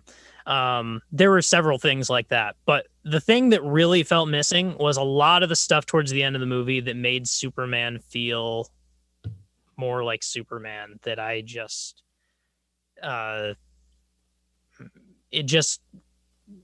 something felt missing with them there at the end. There were some of those more like the one you mentioned, more cheerful scenes where, in general, I'm glad that the entire village thing during the climax with the weird family thing, all that Joss Whedon stuff, generally glad that the was one all family gone. in Russia. Yes. But there were sprinkled throughout the whole end of the theatrical cut some more jolly Superman moments. In this, he is so forgettable. Part of me is glad Warner Brothers didn't use him in the marketing because he has no role in the movie. Yeah. He just is kind of there. Alfred has more of an important role than Superman. Yeah. Yeah, it was really and like the thing is, because I never cared that much about this version of Superman anyway, it didn't affect my view of it that much. This is Justice League though, like I know, but I guess while watching it, but they really should have done Superman better. Which is what we said for three films now. Yeah. They had a last chance, and all right, now let's talk about something a specific scene that felt really dragged out. And this is not a moment that you want dragged out. Man, that opening scene where we revisit Superman's death in BVS, and his scream wakes up the mother boxes. Boy, did that just go on and on? I'm like, I wonder what I was doing. I blocked this out completely. I think I was playing video games or something. That was so boring and nothing like it. And it's such a slow thing. It felt like it was happening in slow-mo too. It's like, oh God, get on with it. Yeah. I don't think they didn't. I don't think they needed to recap that. Yeah. All right. Let's talk. Actually, I will say this is I like that they put that whole recap thing a little later in the movie, because didn't the first one, the other one just started with it? The like expose or the whole explanation from Wonder Woman. You mean his death, or the lore explanation from like, this is more the explanation of the mother boxes. Oh, right. Yeah. I did like how that kicked off, how his death did kick off everything, but yikes, dude, like it's so dragged out. Oh, I don't like the way this started at all. I think both versions started bad. Well, no, I'll disagree. First one, we had in the theatrical cut, Superman. We saw Superman actually act like Superman, where he's like, "Sure, I'll be on your podcast with your stupid hippo question." Then we had Batman versus the Robber. Yeah, we're I liked that stuff, and then we had the music montage, which made it like you felt more of like the world without Superman versus this was okay. He's gone. When does we're comparing it to the theatrical, but when does the mother box explanation happen in the theatrical version? I think when Diana goes to talk to Bruce. That's the same time it happens in the I for some reason I thought the movie opened with that. No, opens with Superman the podcast, then the robber, then the music montage, then it goes to the robbery. Right. Then I think it's Bruce. No, wait. It couldn't be that because he gets buried. Then it's what's going on with Cyborg. Then it's Bruce and Diana talking. And then that's when you get the explanation of the mother box. Got it. Okay. I just remember it feeling less convoluted in this version. But maybe that's just because there was more movie to help you contextualize it. Because I remember feeling more confused in the theater. I think like the Snyder Cut did more of a better job of showing why you should be afraid of Darkseid. Yeah, got it. All right. Well, thanks for helping me Oh, unravel the theatrical version years later. Yes. All right. We talked about this earlier. Let's get into it now. That Steppenwolf design is awful. It's terrible. Metal spikes. It looks like crap. I hated it. Yeah, bold move to do CGI of tons of tiny little reflective. And was it really necessary for them to move like that? Yeah, I don't know. Because I had my overall, I don't get what this character is in general, but yeah, the like I'll say that that old one, that I think that CGI looks pretty bad. It's weirdly oily, fake looking But skin on the one on the left. Yeah, but the it's a other better one looks more design. complete. Yeah. The theatrical cut is just a better design. Yeah. In fact, I actually, for some reason in my memory, I thought it was worse than that. Like I thought it was this less human sort of alien looking, but yeah, that's a better villain. The only thing I don't really like about it is that in the original, Steppenwolf looks so much like just a guy, but completely CGI. So it's a little weird looking. But that's my only complaint. Yeah, like the spikes, was that really necessary? Yeah, I don't know about that. Yeah, I was not a fan of Steppenwolf's design. Yeah. I mean, especially in a film where, regardless of what you think, like the Batman suit looks great, Darkseid looks great, Wonder Woman's suit looks great, Flash, even the gothic black Superman suit looks pretty good. Yeah. All right. People talk about, let's make fun of it. What was up with the lady grabbing Aquaman's shirt, sniffing it, and then everyone there singing a weird song? Oh, yeah. It broke out in song. Dude, I gotta say this. That was worse than anything we saw in the theatrical cut. That was so cringy. It's like, yikes. That was really like, this is only a director's cut, kind of like there's no movie would like put this in it with that. That's such a director's cut thing. That's such a director's vision. No one like really. I just wish there would have been a scene where Bruce looks over to them annoyed and goes, oh, Jesus Christ. And just yeah. walks away or something. Yeah. What was the point of that? I don't know. I don't know. It like maybe it's a producer's daughter who wants to break into music and they thought this was a way to get it. I don't know, but it's like, why? Yeah, I know. I don't have much to say about that.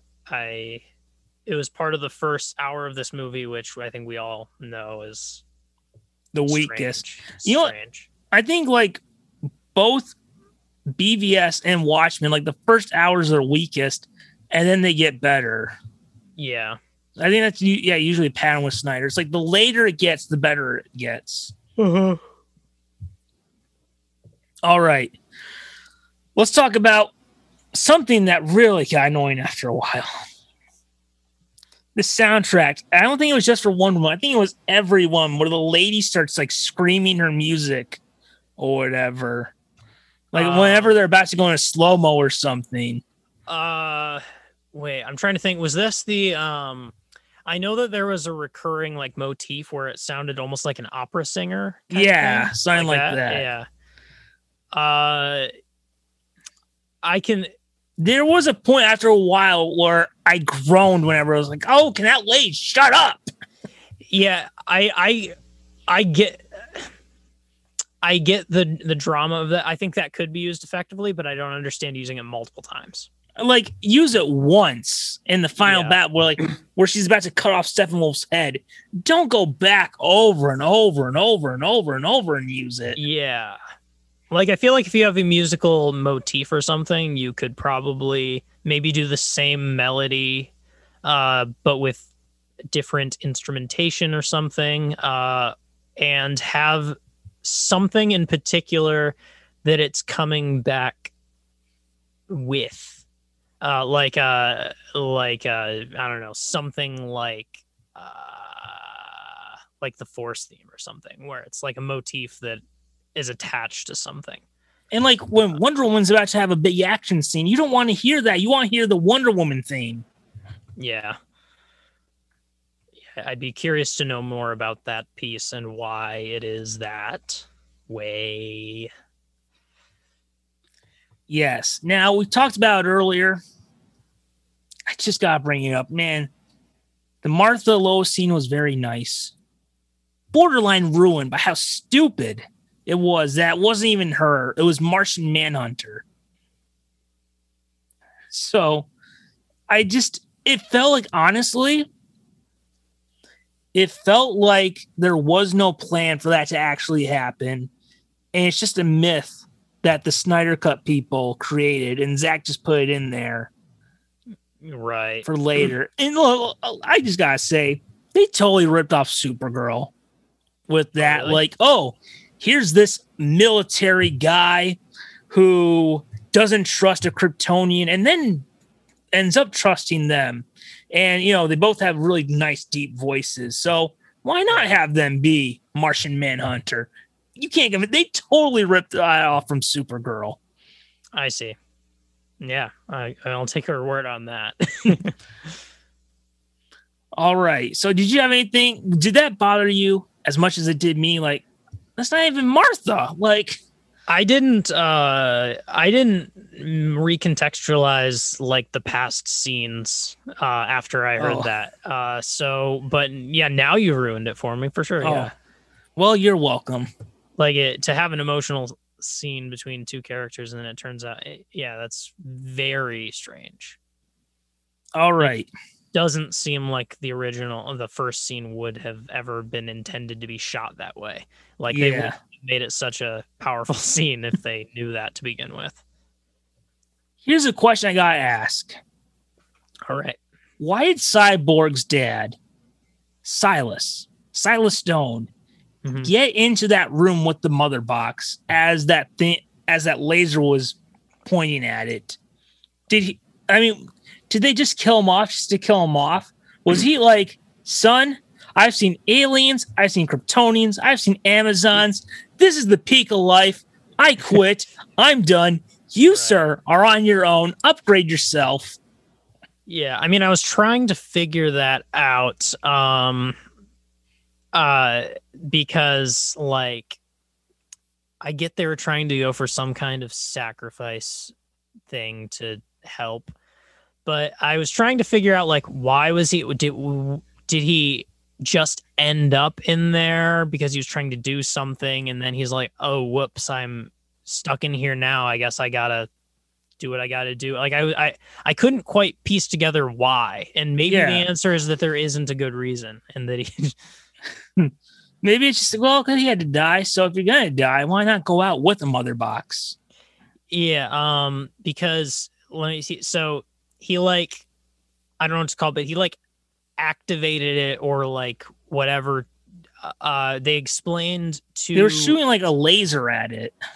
Yeah, and they explained that the reason why he did it was to create some kind of heat signature that would help them locate the other ones. Something like that. But I don't understand why he had to be in there. Like was if it an accident? No, I think he's just there, just like, hey, son, I'm done. Like, I can't do this. Yeah. I don't know. It felt like they just killed him off just to kill him off. Yeah, just to have something. Kind of like to have a Coulson dramatic moment from the first Avengers. Yeah. All right. Here's something that was in the theatrical cut, and I never even understood it, and I still don't get it here. Why are they making Wayne Manor the Hall of Justice? Like, that is a dead giveaway about who Batman is. Yeah. Like when people are just like, did you notice that Wonder Woman, Superman, Aquaman, the whole gang, they all just went to Wayne Manor? Did anyone notice that? Is that fine? Like, they all just go to Wayne Manor. Like, they recruit Green Arrow for the thing, and he gets the address, and he's like, wait, this is Wayne Manor. Oh, I see what's going on. Bruce Wayne is friends with Batman. That's what it must be. Like, wow, Bruce Wayne really is rich. He can afford to make this place for these people he has no affiliation with. There's like a scene where they're having a meeting and Green Arrow's there. And then like Alfred walks in and goes, oh crap, And Green Arrow's like, yo, you hired Bruce Wayne's butler too? Wow, that must cost you a pretty penny. Wow, Alfred, 2 paychecks. That must be nice. And then Alfred's like, you have no idea what I go through, sir. Wow. Yeah. I don't know. Why not have like an abandoned Wayne Enterprises building, or like he talks about how he bought a bank at the end. Why not just buy another building? Oh, yeah. I mean, they could have had it in a bank. Oh, yes. Hall of Justice, you could put that anywhere. Yeah, I put it in the bank vault. Oh, yes. Be kind of cool. All right. Let's get into this. All right. I had two of my most major issues with this movie, and we haven't gotten to the other one yet. So I had one more major issue, but what were you going to bring up? It might be the one I was going to mention. Well, that's what I was thinking. You already mentioned not liking it, I think.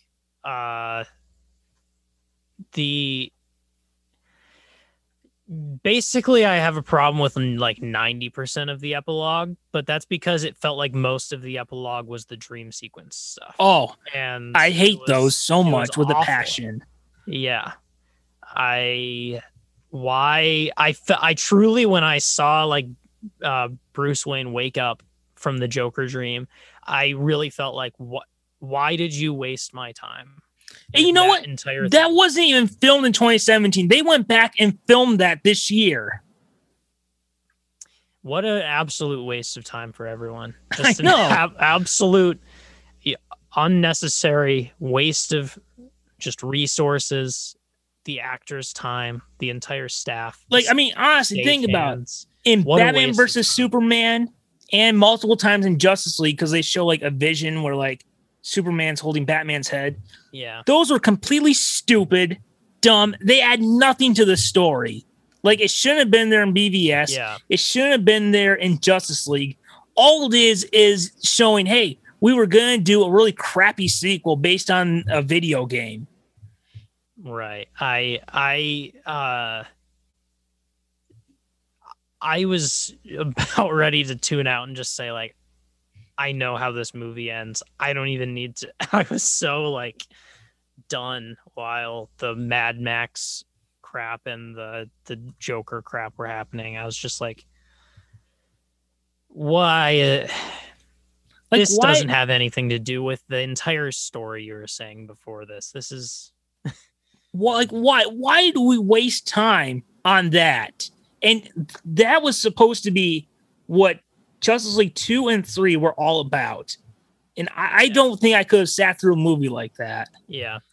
To bring it back to this reference, I think a lot of people kind of make fun of the end of the epilogue of the Lord of the Rings, because the entire last this is just a guess, it might be like 45 minutes or something, is all of this closure stuff. It's just scene after scene after scene of closure stuff where you're just getting all of the wrap up. It feels like there's like 5 or 6 endings that every time it fades out, it feels like it's over, and then it comes back in and there's another wrap up. But those at least were giving closure to the extremely long story and giving you where the characters are ending up, and we're wrapping up the core conceit of the moral of the story in a way. This last half hour felt like a complete antithesis of everything that came before it, and it was a complete waste of time. Yeah, there was no reason for that to be there. There's no reason for it to ever be shot or filmed. Yeah. I mean, it was just a complete waste in 2 movies. That actually makes me hate it more. I didn't know that it was shot later. I was thinking like you couldn't have possibly been shooting this for Justice League. This had to have been some weird leftover footage from something. Like I just couldn't believe that it was for that. And now that it makes so much more sense that you say that it was shot later. Yeah, it was Snyder trying to beg for a sequel. I got it. Okay. All right. And last thing, bring up what didn't work. I gotta say, I'm still not a fan of Jared Leto's performance as Joker. I thought it was really bad, especially when he almost goes full Christian Bale, where he's like, "We live in a society, don't we, Batman?" Like it's just like, oh my god, no. We had raspy voice Batman, then we got good Batman. Now we have bad Joker and he's raspy Joker. No, it just he's really just overdoing it. Yeah, like it doesn't feel natural. Like a Cesar Romero, a Jack Nicholson, a Heath Ledger, a Cameron, whatever his name was from Gotham. I'm sorry, dude. You are great, but I can't remember your name. Yeah. I don't know. I don't like, no one really likes this version of Joker, right? Like, I mean, why did they try so hard to bring him back? I think it was just, if Ben's done, let's just at least get one scene with them together. Which, if you're going to do that, why not just have that be like the opening or the ending where he just catches Joker in regular Gotham City? Yeah, and I'll say I happened to see the cast and saw like Jared Leto in it, and I was like, oh, how are they putting like the Joker's going to be in it again? Like, so I was kind of like half expecting some kind of small cameo. I did not expect it to be a completely arbitrary dream sequence. There's so many ways to incorporate the Joker into it. Like, what a weird narrative choice. Like, remember that scene where they think it's Lex Luthor in Arkham and it turns out it's not? Yeah. You could have easily put Joker in there. Yeah. And I also didn't want the Lex Luthor stuff. If it had to be, yeah, I would say if you took out almost everything in those parts of the epilogue and had to have the Joker in it, I'd just say just don't even have the Lex Luthor stuff. Just have like, oh, it looks like the Joker escaped. Like, well, the Lex Luthor stuff with Deathstroke did set up what would have been a very cool Batman movie. Yeah, but I know that we're I know that that's not it felt pointless because of that, but yes. All right, here's something we haven't brought up. So this movie did something interesting. They did the 4:3 aspect ratio. Yeah. Now, to be honest, when they first announced it, I was not a fan. In fact, in the trailer, I was hoping it wasn't real. Yeah. So, what did you think about the aspect ratio? Overall, now, I'm going to try and bring something up, but they did update Batman versus Superman digitally to where it changes for the shots filmed in IMAX. And when you watch it like that, where it switches, it really makes those scenes pop. Like, as someone who's watched BVS a lot and seen like the full image, it was like, wow. And I wish they would have switched back and forth like that in Justice League, because I don't think the full thing would have been filmed in IMAX cameras. So if the whole thing was in IMAX, then sure, okay, but wasn't a fan of having the whole thing look like an old TV show. So what did you think about the aspect ratio? Did it bother you at all, or? It didn't come to my mind that much. I don't think it bothered me. It didn't irk me while watching it or anything. And in general, I like and support the idea of like experimenting with different ratios, or like just stuff like I don't know. One of my favorite recent movies that I never got to talk about. Because I saw it too late for one of our lists, but The Lighthouse is in like a weird aspect ratio. I don't think it's. I think it's a square, or like it's slightly different, but like for that it makes a lot of sense. And like they're fully going into the older movie angle. But I think from the beginning when I heard it was in 4:3 aspect ratio, I don't know why.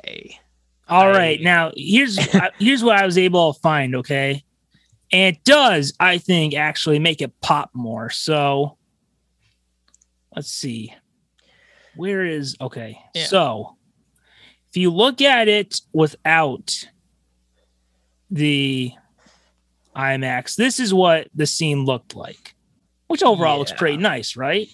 Yeah. But then we have an IMAX, it looks like that. Right. Like you see his full ears, everything. Mm-hmm. It just makes it pop more. Yeah, like I definitely think like it shouldn't just be a default that because screens are this size that we must do everything in that, because if I had to guess the reason why like the long, like thin thing, I mean, I can imagine like sceneries and like eyes being reasons for that, but not all movies have the same focal points. And when you have a movie with a lot of vertical like interest, like a suit like a zoomed out character of a suit, I can see why having a different aspect ratio would just make more sense. Well, again, that's like to see the full thing goes shot with IMAX cameras. Yes. Right, because they actually have to like cut it down to get it to widescreen. Although in the Dark Knight trilogy, in the Dark Knight, you know, it switches back and forth, but they don't have the bars on the side. It just fits the full screen. Mm-hmm. Yeah. I don't know. From I don't know, from the old days of having a full screen TV and movies starting to be widescreen and needing to deal with those black bars, I think I've gotten fairly used to that, and I don't think I'm that bothered by bars anymore. Yeah, I just wish they would have switched back and forth, unless the full thing was in IMAX, but that'd be pretty expensive. Yeah, it could have made certain scenes pop even more to be selective with it, for sure. All right. Now, we'll get into this comparison thing, all right? All right.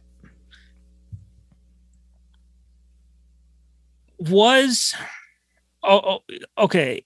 Yeah, we'll get into we'll get about in retrospect. Now that we've seen the Snyder Cut, we've seen the theatrical cut.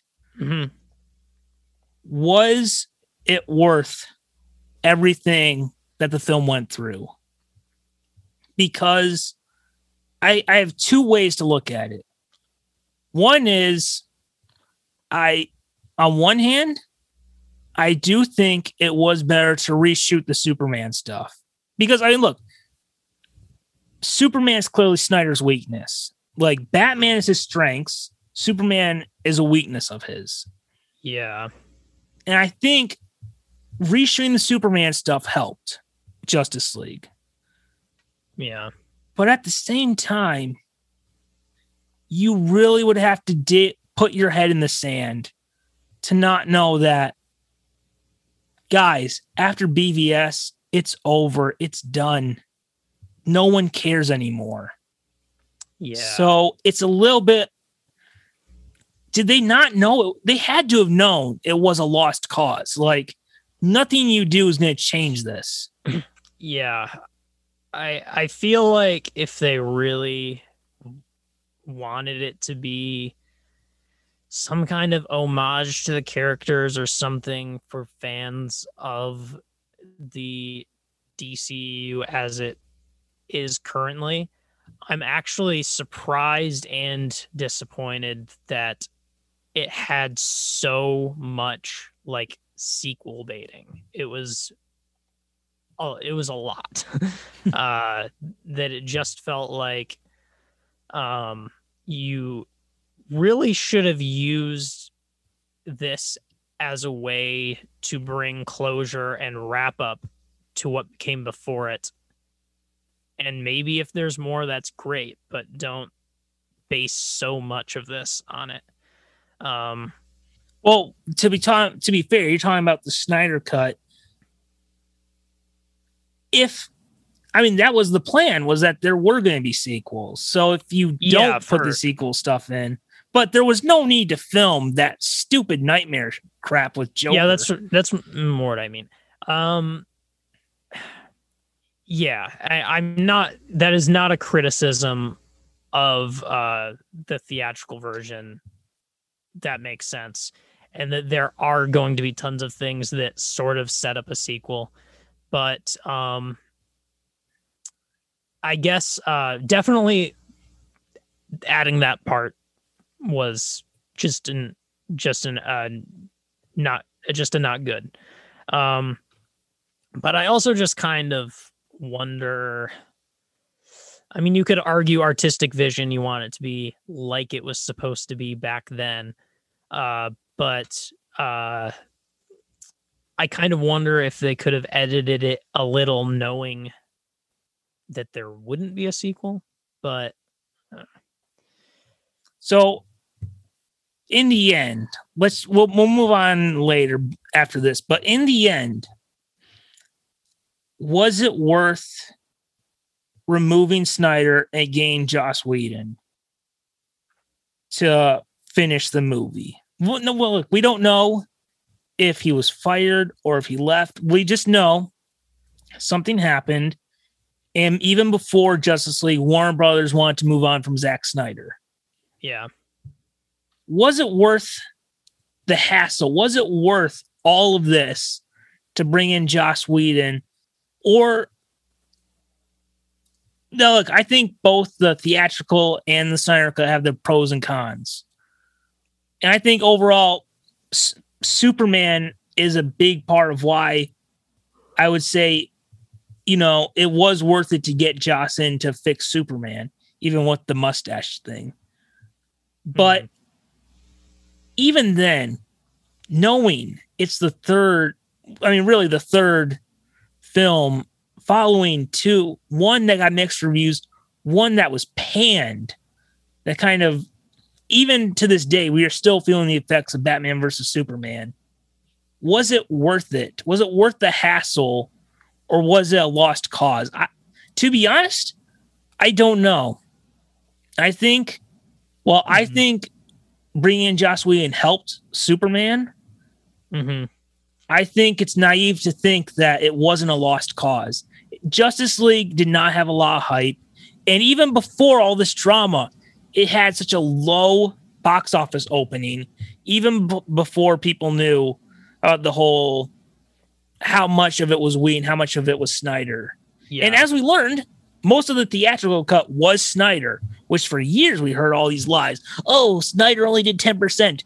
We even, in one of our videos, got commented this whole explanation about, oh, really, barely any of it was Snyder. No, most of the theatrical cut is in the Snyder cut. Mm-hmm. All right. Now, I didn't want to bring this up, but a lot of people are bringing it up, so it needs to be asked. Sure.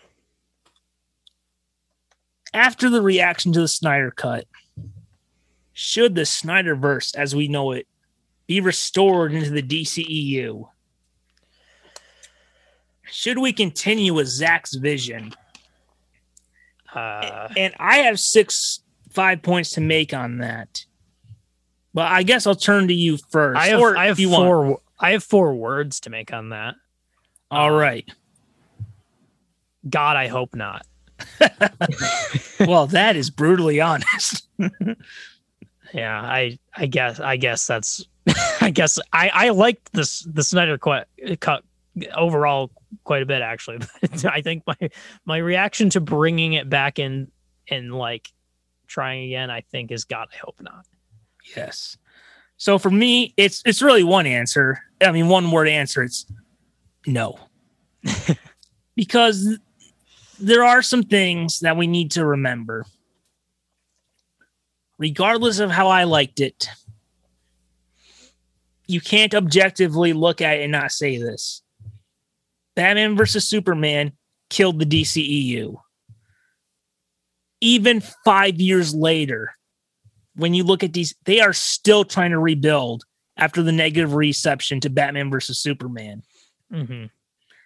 And honestly, if they hadn't put themselves in a position to where Justice League was filming 2 weeks after BVS, a Snyder directed Justice League would never have happened. And honestly, it would have been the right choice. It would have been the right choice to cancel Justice League. And like a lot of people were saying, do whatever you can to have Ben Affleck direct Batman and then give us some time and then do Justice League. Mm-hmm. Right. So there's that. 5 years later, we are still feeling the effects of BVS. Yeah. And let's also say it.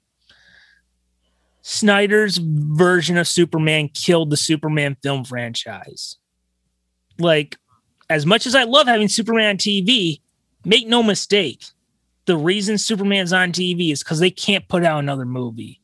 They're talking about rebooting, but that is like during season 4 or 5 of Superman and Lois. Like, yeah, it's a dead, more than any other superhero, it's a dead movie franchise right now.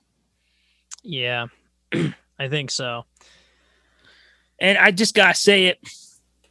If the sequels were just going to be more that nightmare Mad Max crap, count me out. Because those are the worst parts of both of Snyder's Justice League or Batman versus Superman movies. Those are the worst parts. They are so dumb. I truly thought that was absolute garbage. And I didn't know what you were going to say about it. So I guess I'm glad we agree. I wish we didn't have to agree on that, but yeah, I would, I mean, we'll get more into final thoughts, I assume, but I still would probably say this is like the Snyder cut of the Justice League is probably my favorite Snyder work in DC. Oh, yes. And that's in spite of the garbage nightmare scenes. Yes. All right. Now, people are talking about how Batman Justice League Snyder Cut has positive reviews. People are really liking it. And that's good. That's nice. But we're not looking at this movie the same way we would have if it had been released in 2017. Mm-hmm. Number one, it would have been a 2.5 hour cut. And if it was like BVS, it would have been a horribly added, convoluted mess. It just would have been awful because they would have taken out the important stuff and left the sequel bait crap like the nightmare scenes. Mm-hmm. And we're not looking at it as the future of the DC EU. Mm-hmm. You know, we're revisiting it as an era that's over. So there's no pressure. Yeah. Like, people are talking about how they're viewing it as an Elseworld story, and that's great. But in 2017, this was the future of DC movies, not looking back on the past. So different context. There's less pressure on the Snyder Cut in 2021 than there would have been in 2017. Yeah.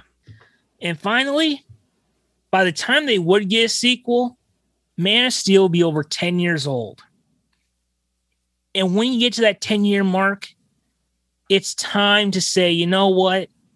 This iteration has run its course, and it's time to think about rebooting either way.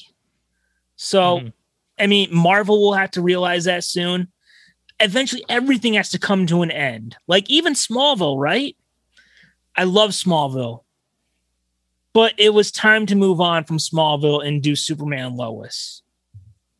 Mm-hmm. So yeah, there's that. That was my final point. So what were you gonna say?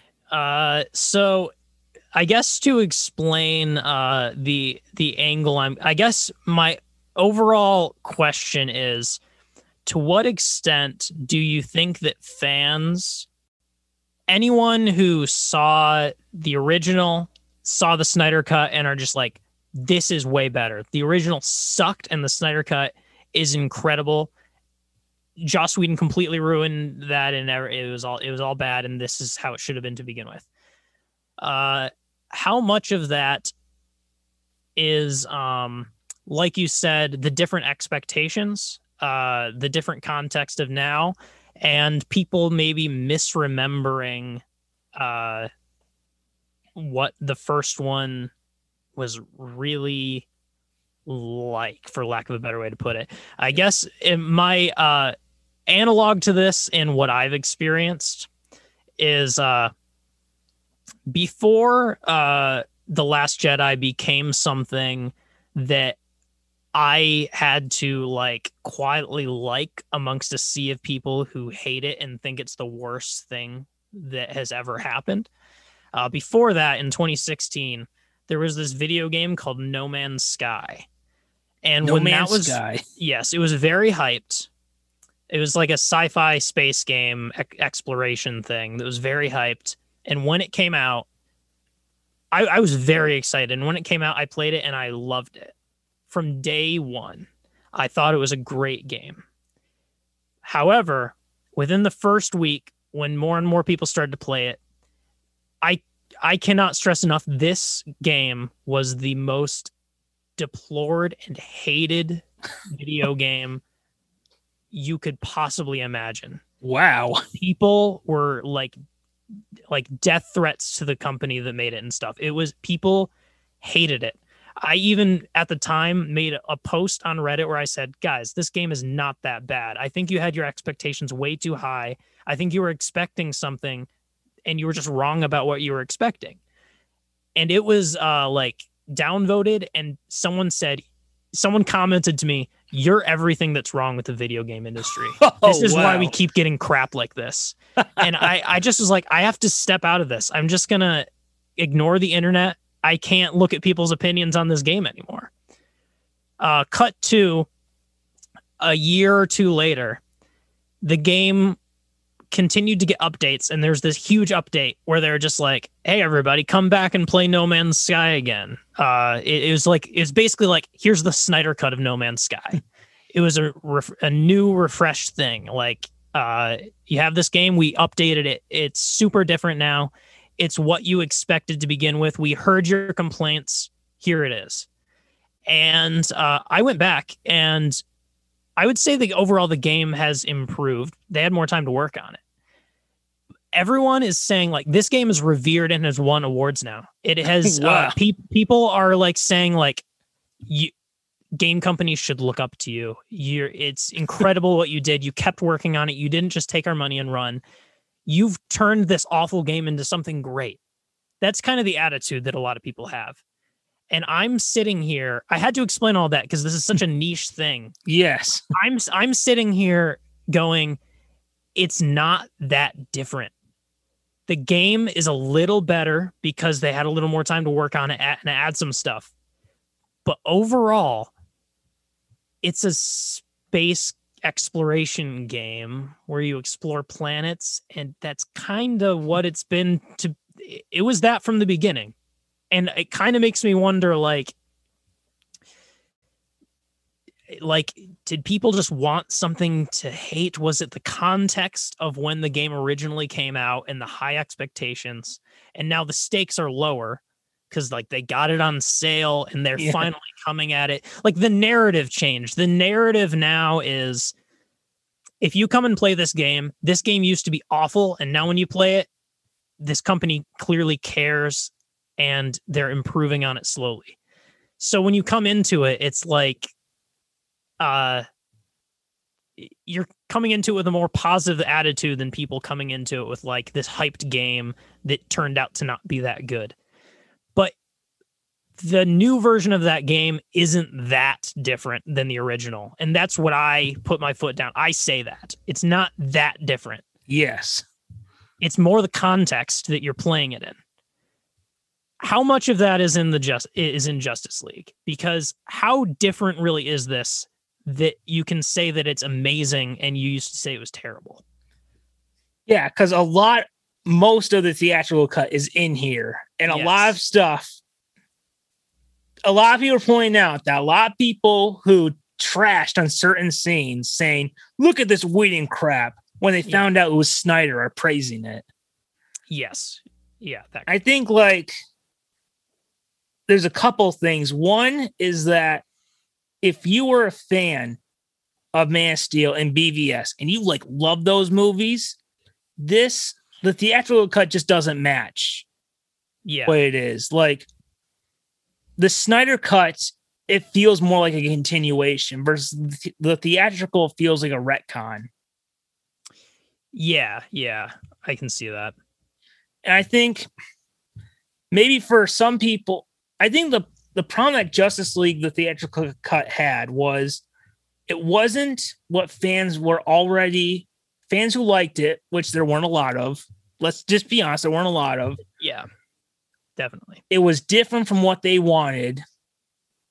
And for other people who didn't like it, it was too late. Like the damage had been done. Yeah. And I just think maybe it's because it fits in more with the style that Snyder established that people liked it. Yeah. I think that's what's making them look at it better. Mm-hmm. So, yeah, I mean, to be fair, it's not like it's not like Snyder got fired after BVS and there wasn't a Justice League movie. They were promised a Justice League movie directed by Zack Snyder. Yeah. And it's a little bit different for us. But just for a little context, how often do we talk about Spider-Man 4 on here? Like we were promised Spider-Man 4. Yeah, for sure. And to this, even though like Spider-Verse, the influence from Sam Raimi has kind of closed that hole a little bit, there's still like we were promised Spider-Man 4. Yeah, we definitely still feel that today. Yeah, so I think the main thing is that maybe Snyder fans just didn't get closure. Like it, in a way, was retconned and rebooted. Yeah, but now it's like, all right, we got it, and now you know. It's weird too because it feels the least like Snyder, this Justice League movie. Like BVS feels like very Zack Snyder, very similar to Watchmen. And this one feels the least like it, but maybe that was just part of the plan. But I think a lot of it is like they were promised one thing, they didn't get it. And for a lot of people, it's too little, too late, even though the theatrical cut did get better reviews than Batman versus Superman. True. Yeah. Well, yeah, that I was just, I'm always curious about the psyche of the comment section. You look at the comment sections and the psyche. I try to understand that more. And as a bit of an outsider to like hardcore DC fandom, especially like, I don't think I've ever really met anyone who's like super into like Snyder DC movies specifically. Seems like a weird niche to me, but I know that the like apparently, and with the way that this Justice League is received too, there's this particular reaction, and I know how fan bases are in general, so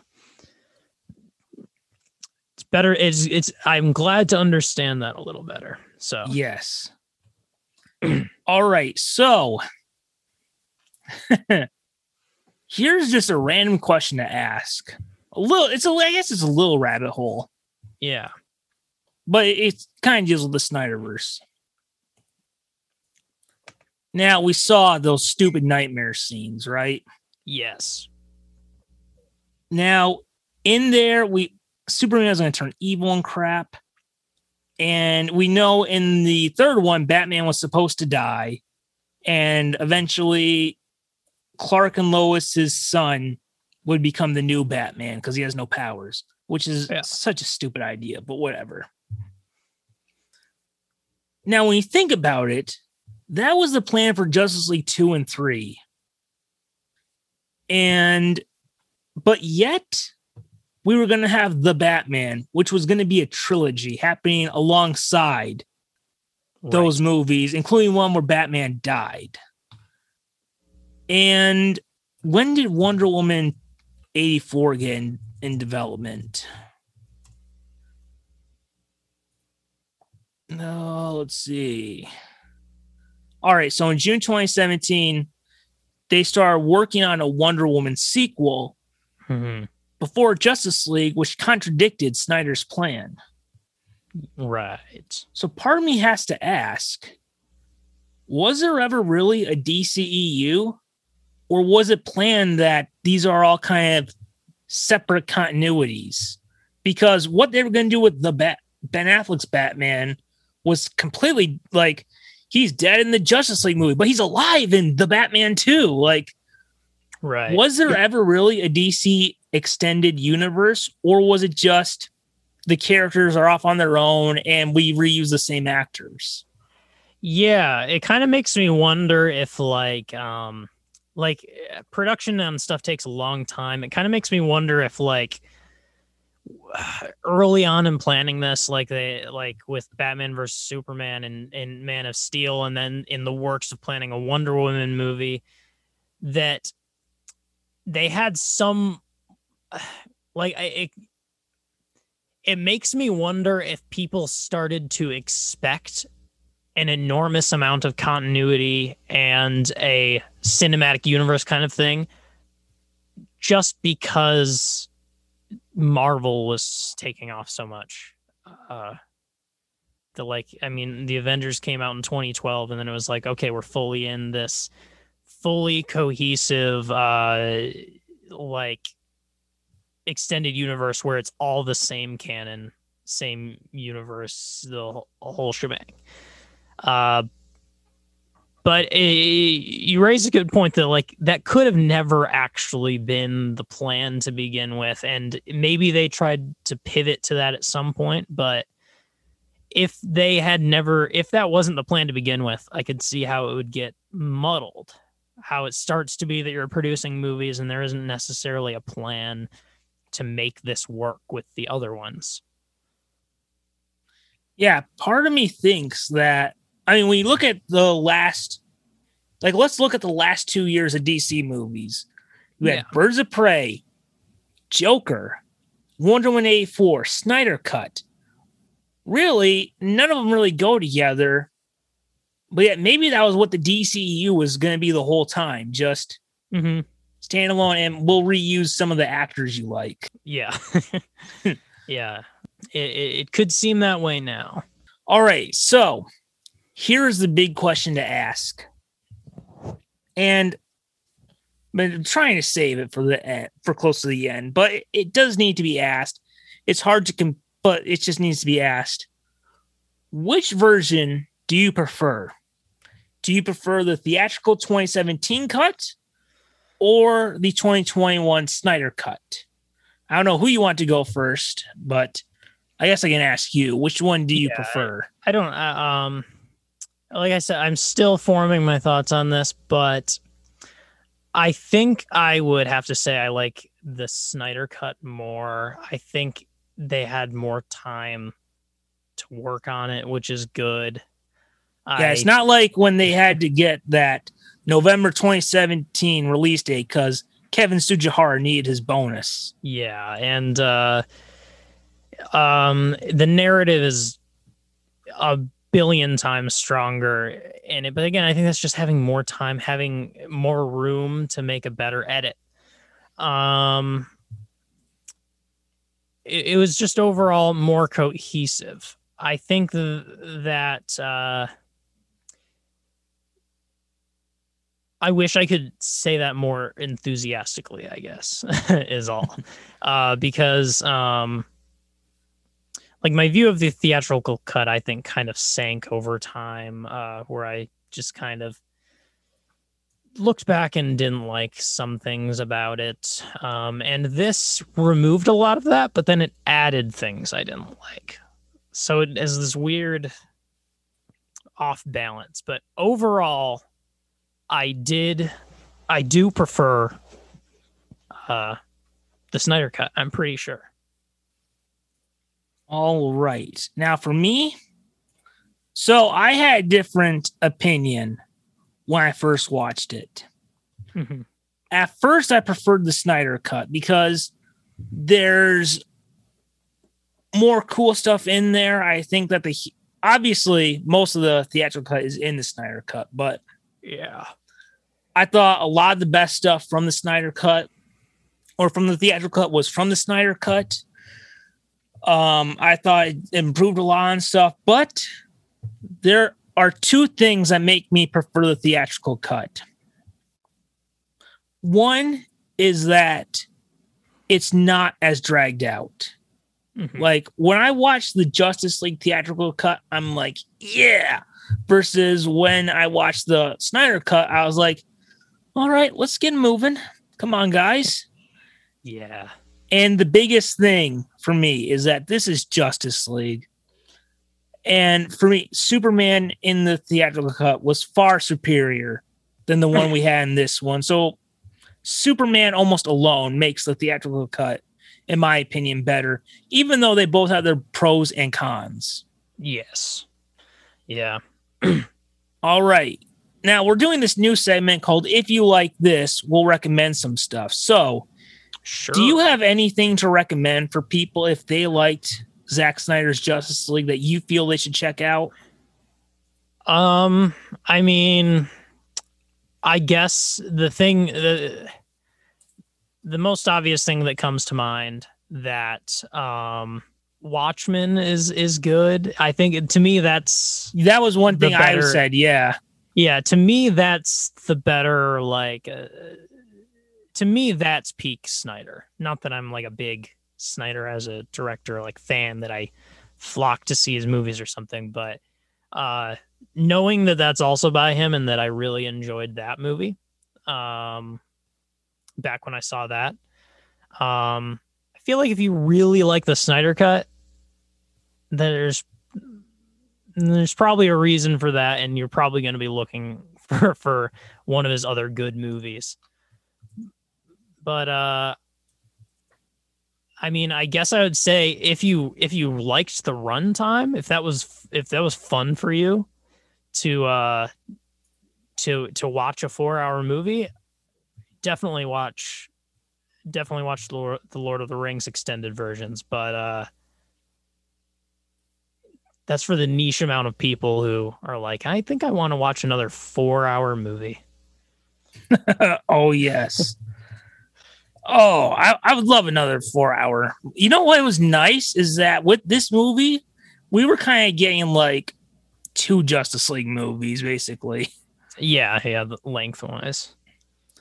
All right, now for me, let me bring up some stuff I'd recommend, because if you are a fan of the Snyder Cut, the 2 comics I felt the most influence from was Justice League Volume 1 Origin by Jeff Johns and Jim Lee. What a great team that is. You know, best writer in comics right now, best artist in comics right now together. You can't ask for better than that. And so this is when DC did their reboot 10 years ago, which feels weird to say, but it was 10 years ago they did this reboot, and this is the story of them coming together to face Darkseid. Luckily not Steppenwolf, but you got Darkseid right there. The other storyline is Reign of the Superman. This is the storyline in which Superman comes back from the dead. So this was his return. Mm-hmm. And unlike the Snyder Cut where he fights Steppenwolf, he goes after that evil robot Superman is trying to take his place. It's awesome. I love it. It's great. So yeah. Now, if you want to watch something, may I recommend the DC animated movie universe that ran from 2014 to 2020 that began with Justice League War. And if you watch those movies, you're basically getting what the Snyder plan was because they were happening at the same time. Mm-hmm. You're getting the formation of the Justice League, the death of Superman, the return of Superman, and you are also getting Darkseid Apocalypse or Justice League Dark Apocalypse War, the finale to this universe, which has a pretty similar plot to what the Snyder sequels were going to be, where Darkseid is taking over the Earth and it's the heroes in one last hurrah. Yeah. When this movie came out, I binged all. It's over 10 movies, but I watched them all and I was like, you know what? Awesome. God, DC movie universe. So Yeah. I really believe, like, if you liked those movies, start with Justice League War. Some people will say you have to start with Flashpoint, but that's really only the post-credit scene. So this one is the one you jump in on. Although you should all watch Flashpoint because it's great. It's awesome. I love it. It's got Kevin Conroy. What more could you ask? So, yeah, check those out if you want to have another DC universe. And also, why not the DC animated universe and the Arrowverse while you're at it? Absolutely. All right. Now, we've established that, look, the Snyder Cut, Warner Brothers has said the Snyderverse is done. We both said don't go back to it. Mm-hmm. But what can the filmmakers take from this movie for future movies? Right. What worked in here that they could take next time they take a crack at a Justice League movie? Which, if we find out Superman and Wonder Woman are in the Flash with Batman, that's good enough. I consider that Justice League. It's like Civil War being Avengers 3. Mm-hmm. Yeah. So anything come to mind about what they could take from the Snyder Cut? Yeah, I have to get back in gear to the positive stuff we were saying. It feels so long ago, but I did. Oh, yes. Most positive things about it. I definitely think that really delving into each of the characters, I think, is a good idea. So it feels like not just like the characters each have their own emotional impacts individually. I don't know that you need to spend as much time if it were just a movie on each character, but I do think that, like, you have Flash and his dad, Cyborg and his dad, Batman and Superman and their lack of a dad. That's not really it's not really the crux of this movie, but I do think that technically Wonder Woman's never met her dad. He's a deadbeat. Zeus, what a jerk. God Zeus. God Zeus.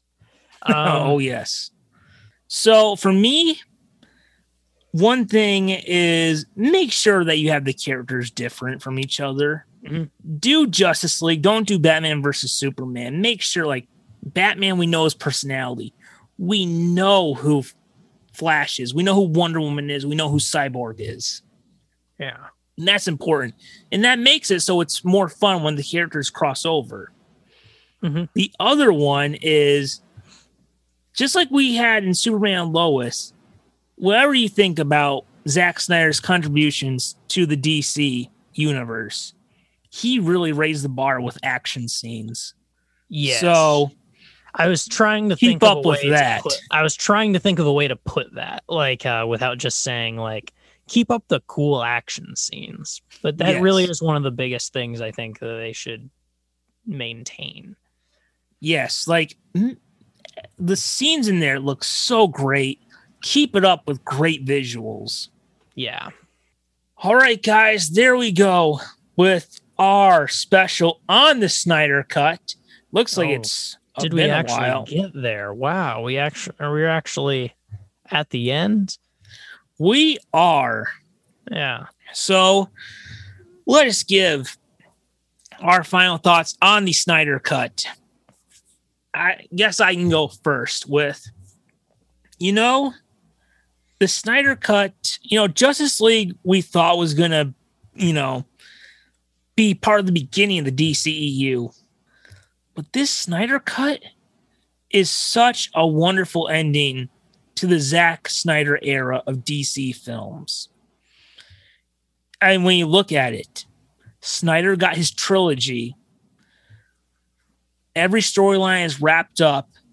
And more importantly, maybe like the best type of ending you can have, fans who checked it out are really enjoying it. It's got 71% on Rotten Tomatoes, last I checked.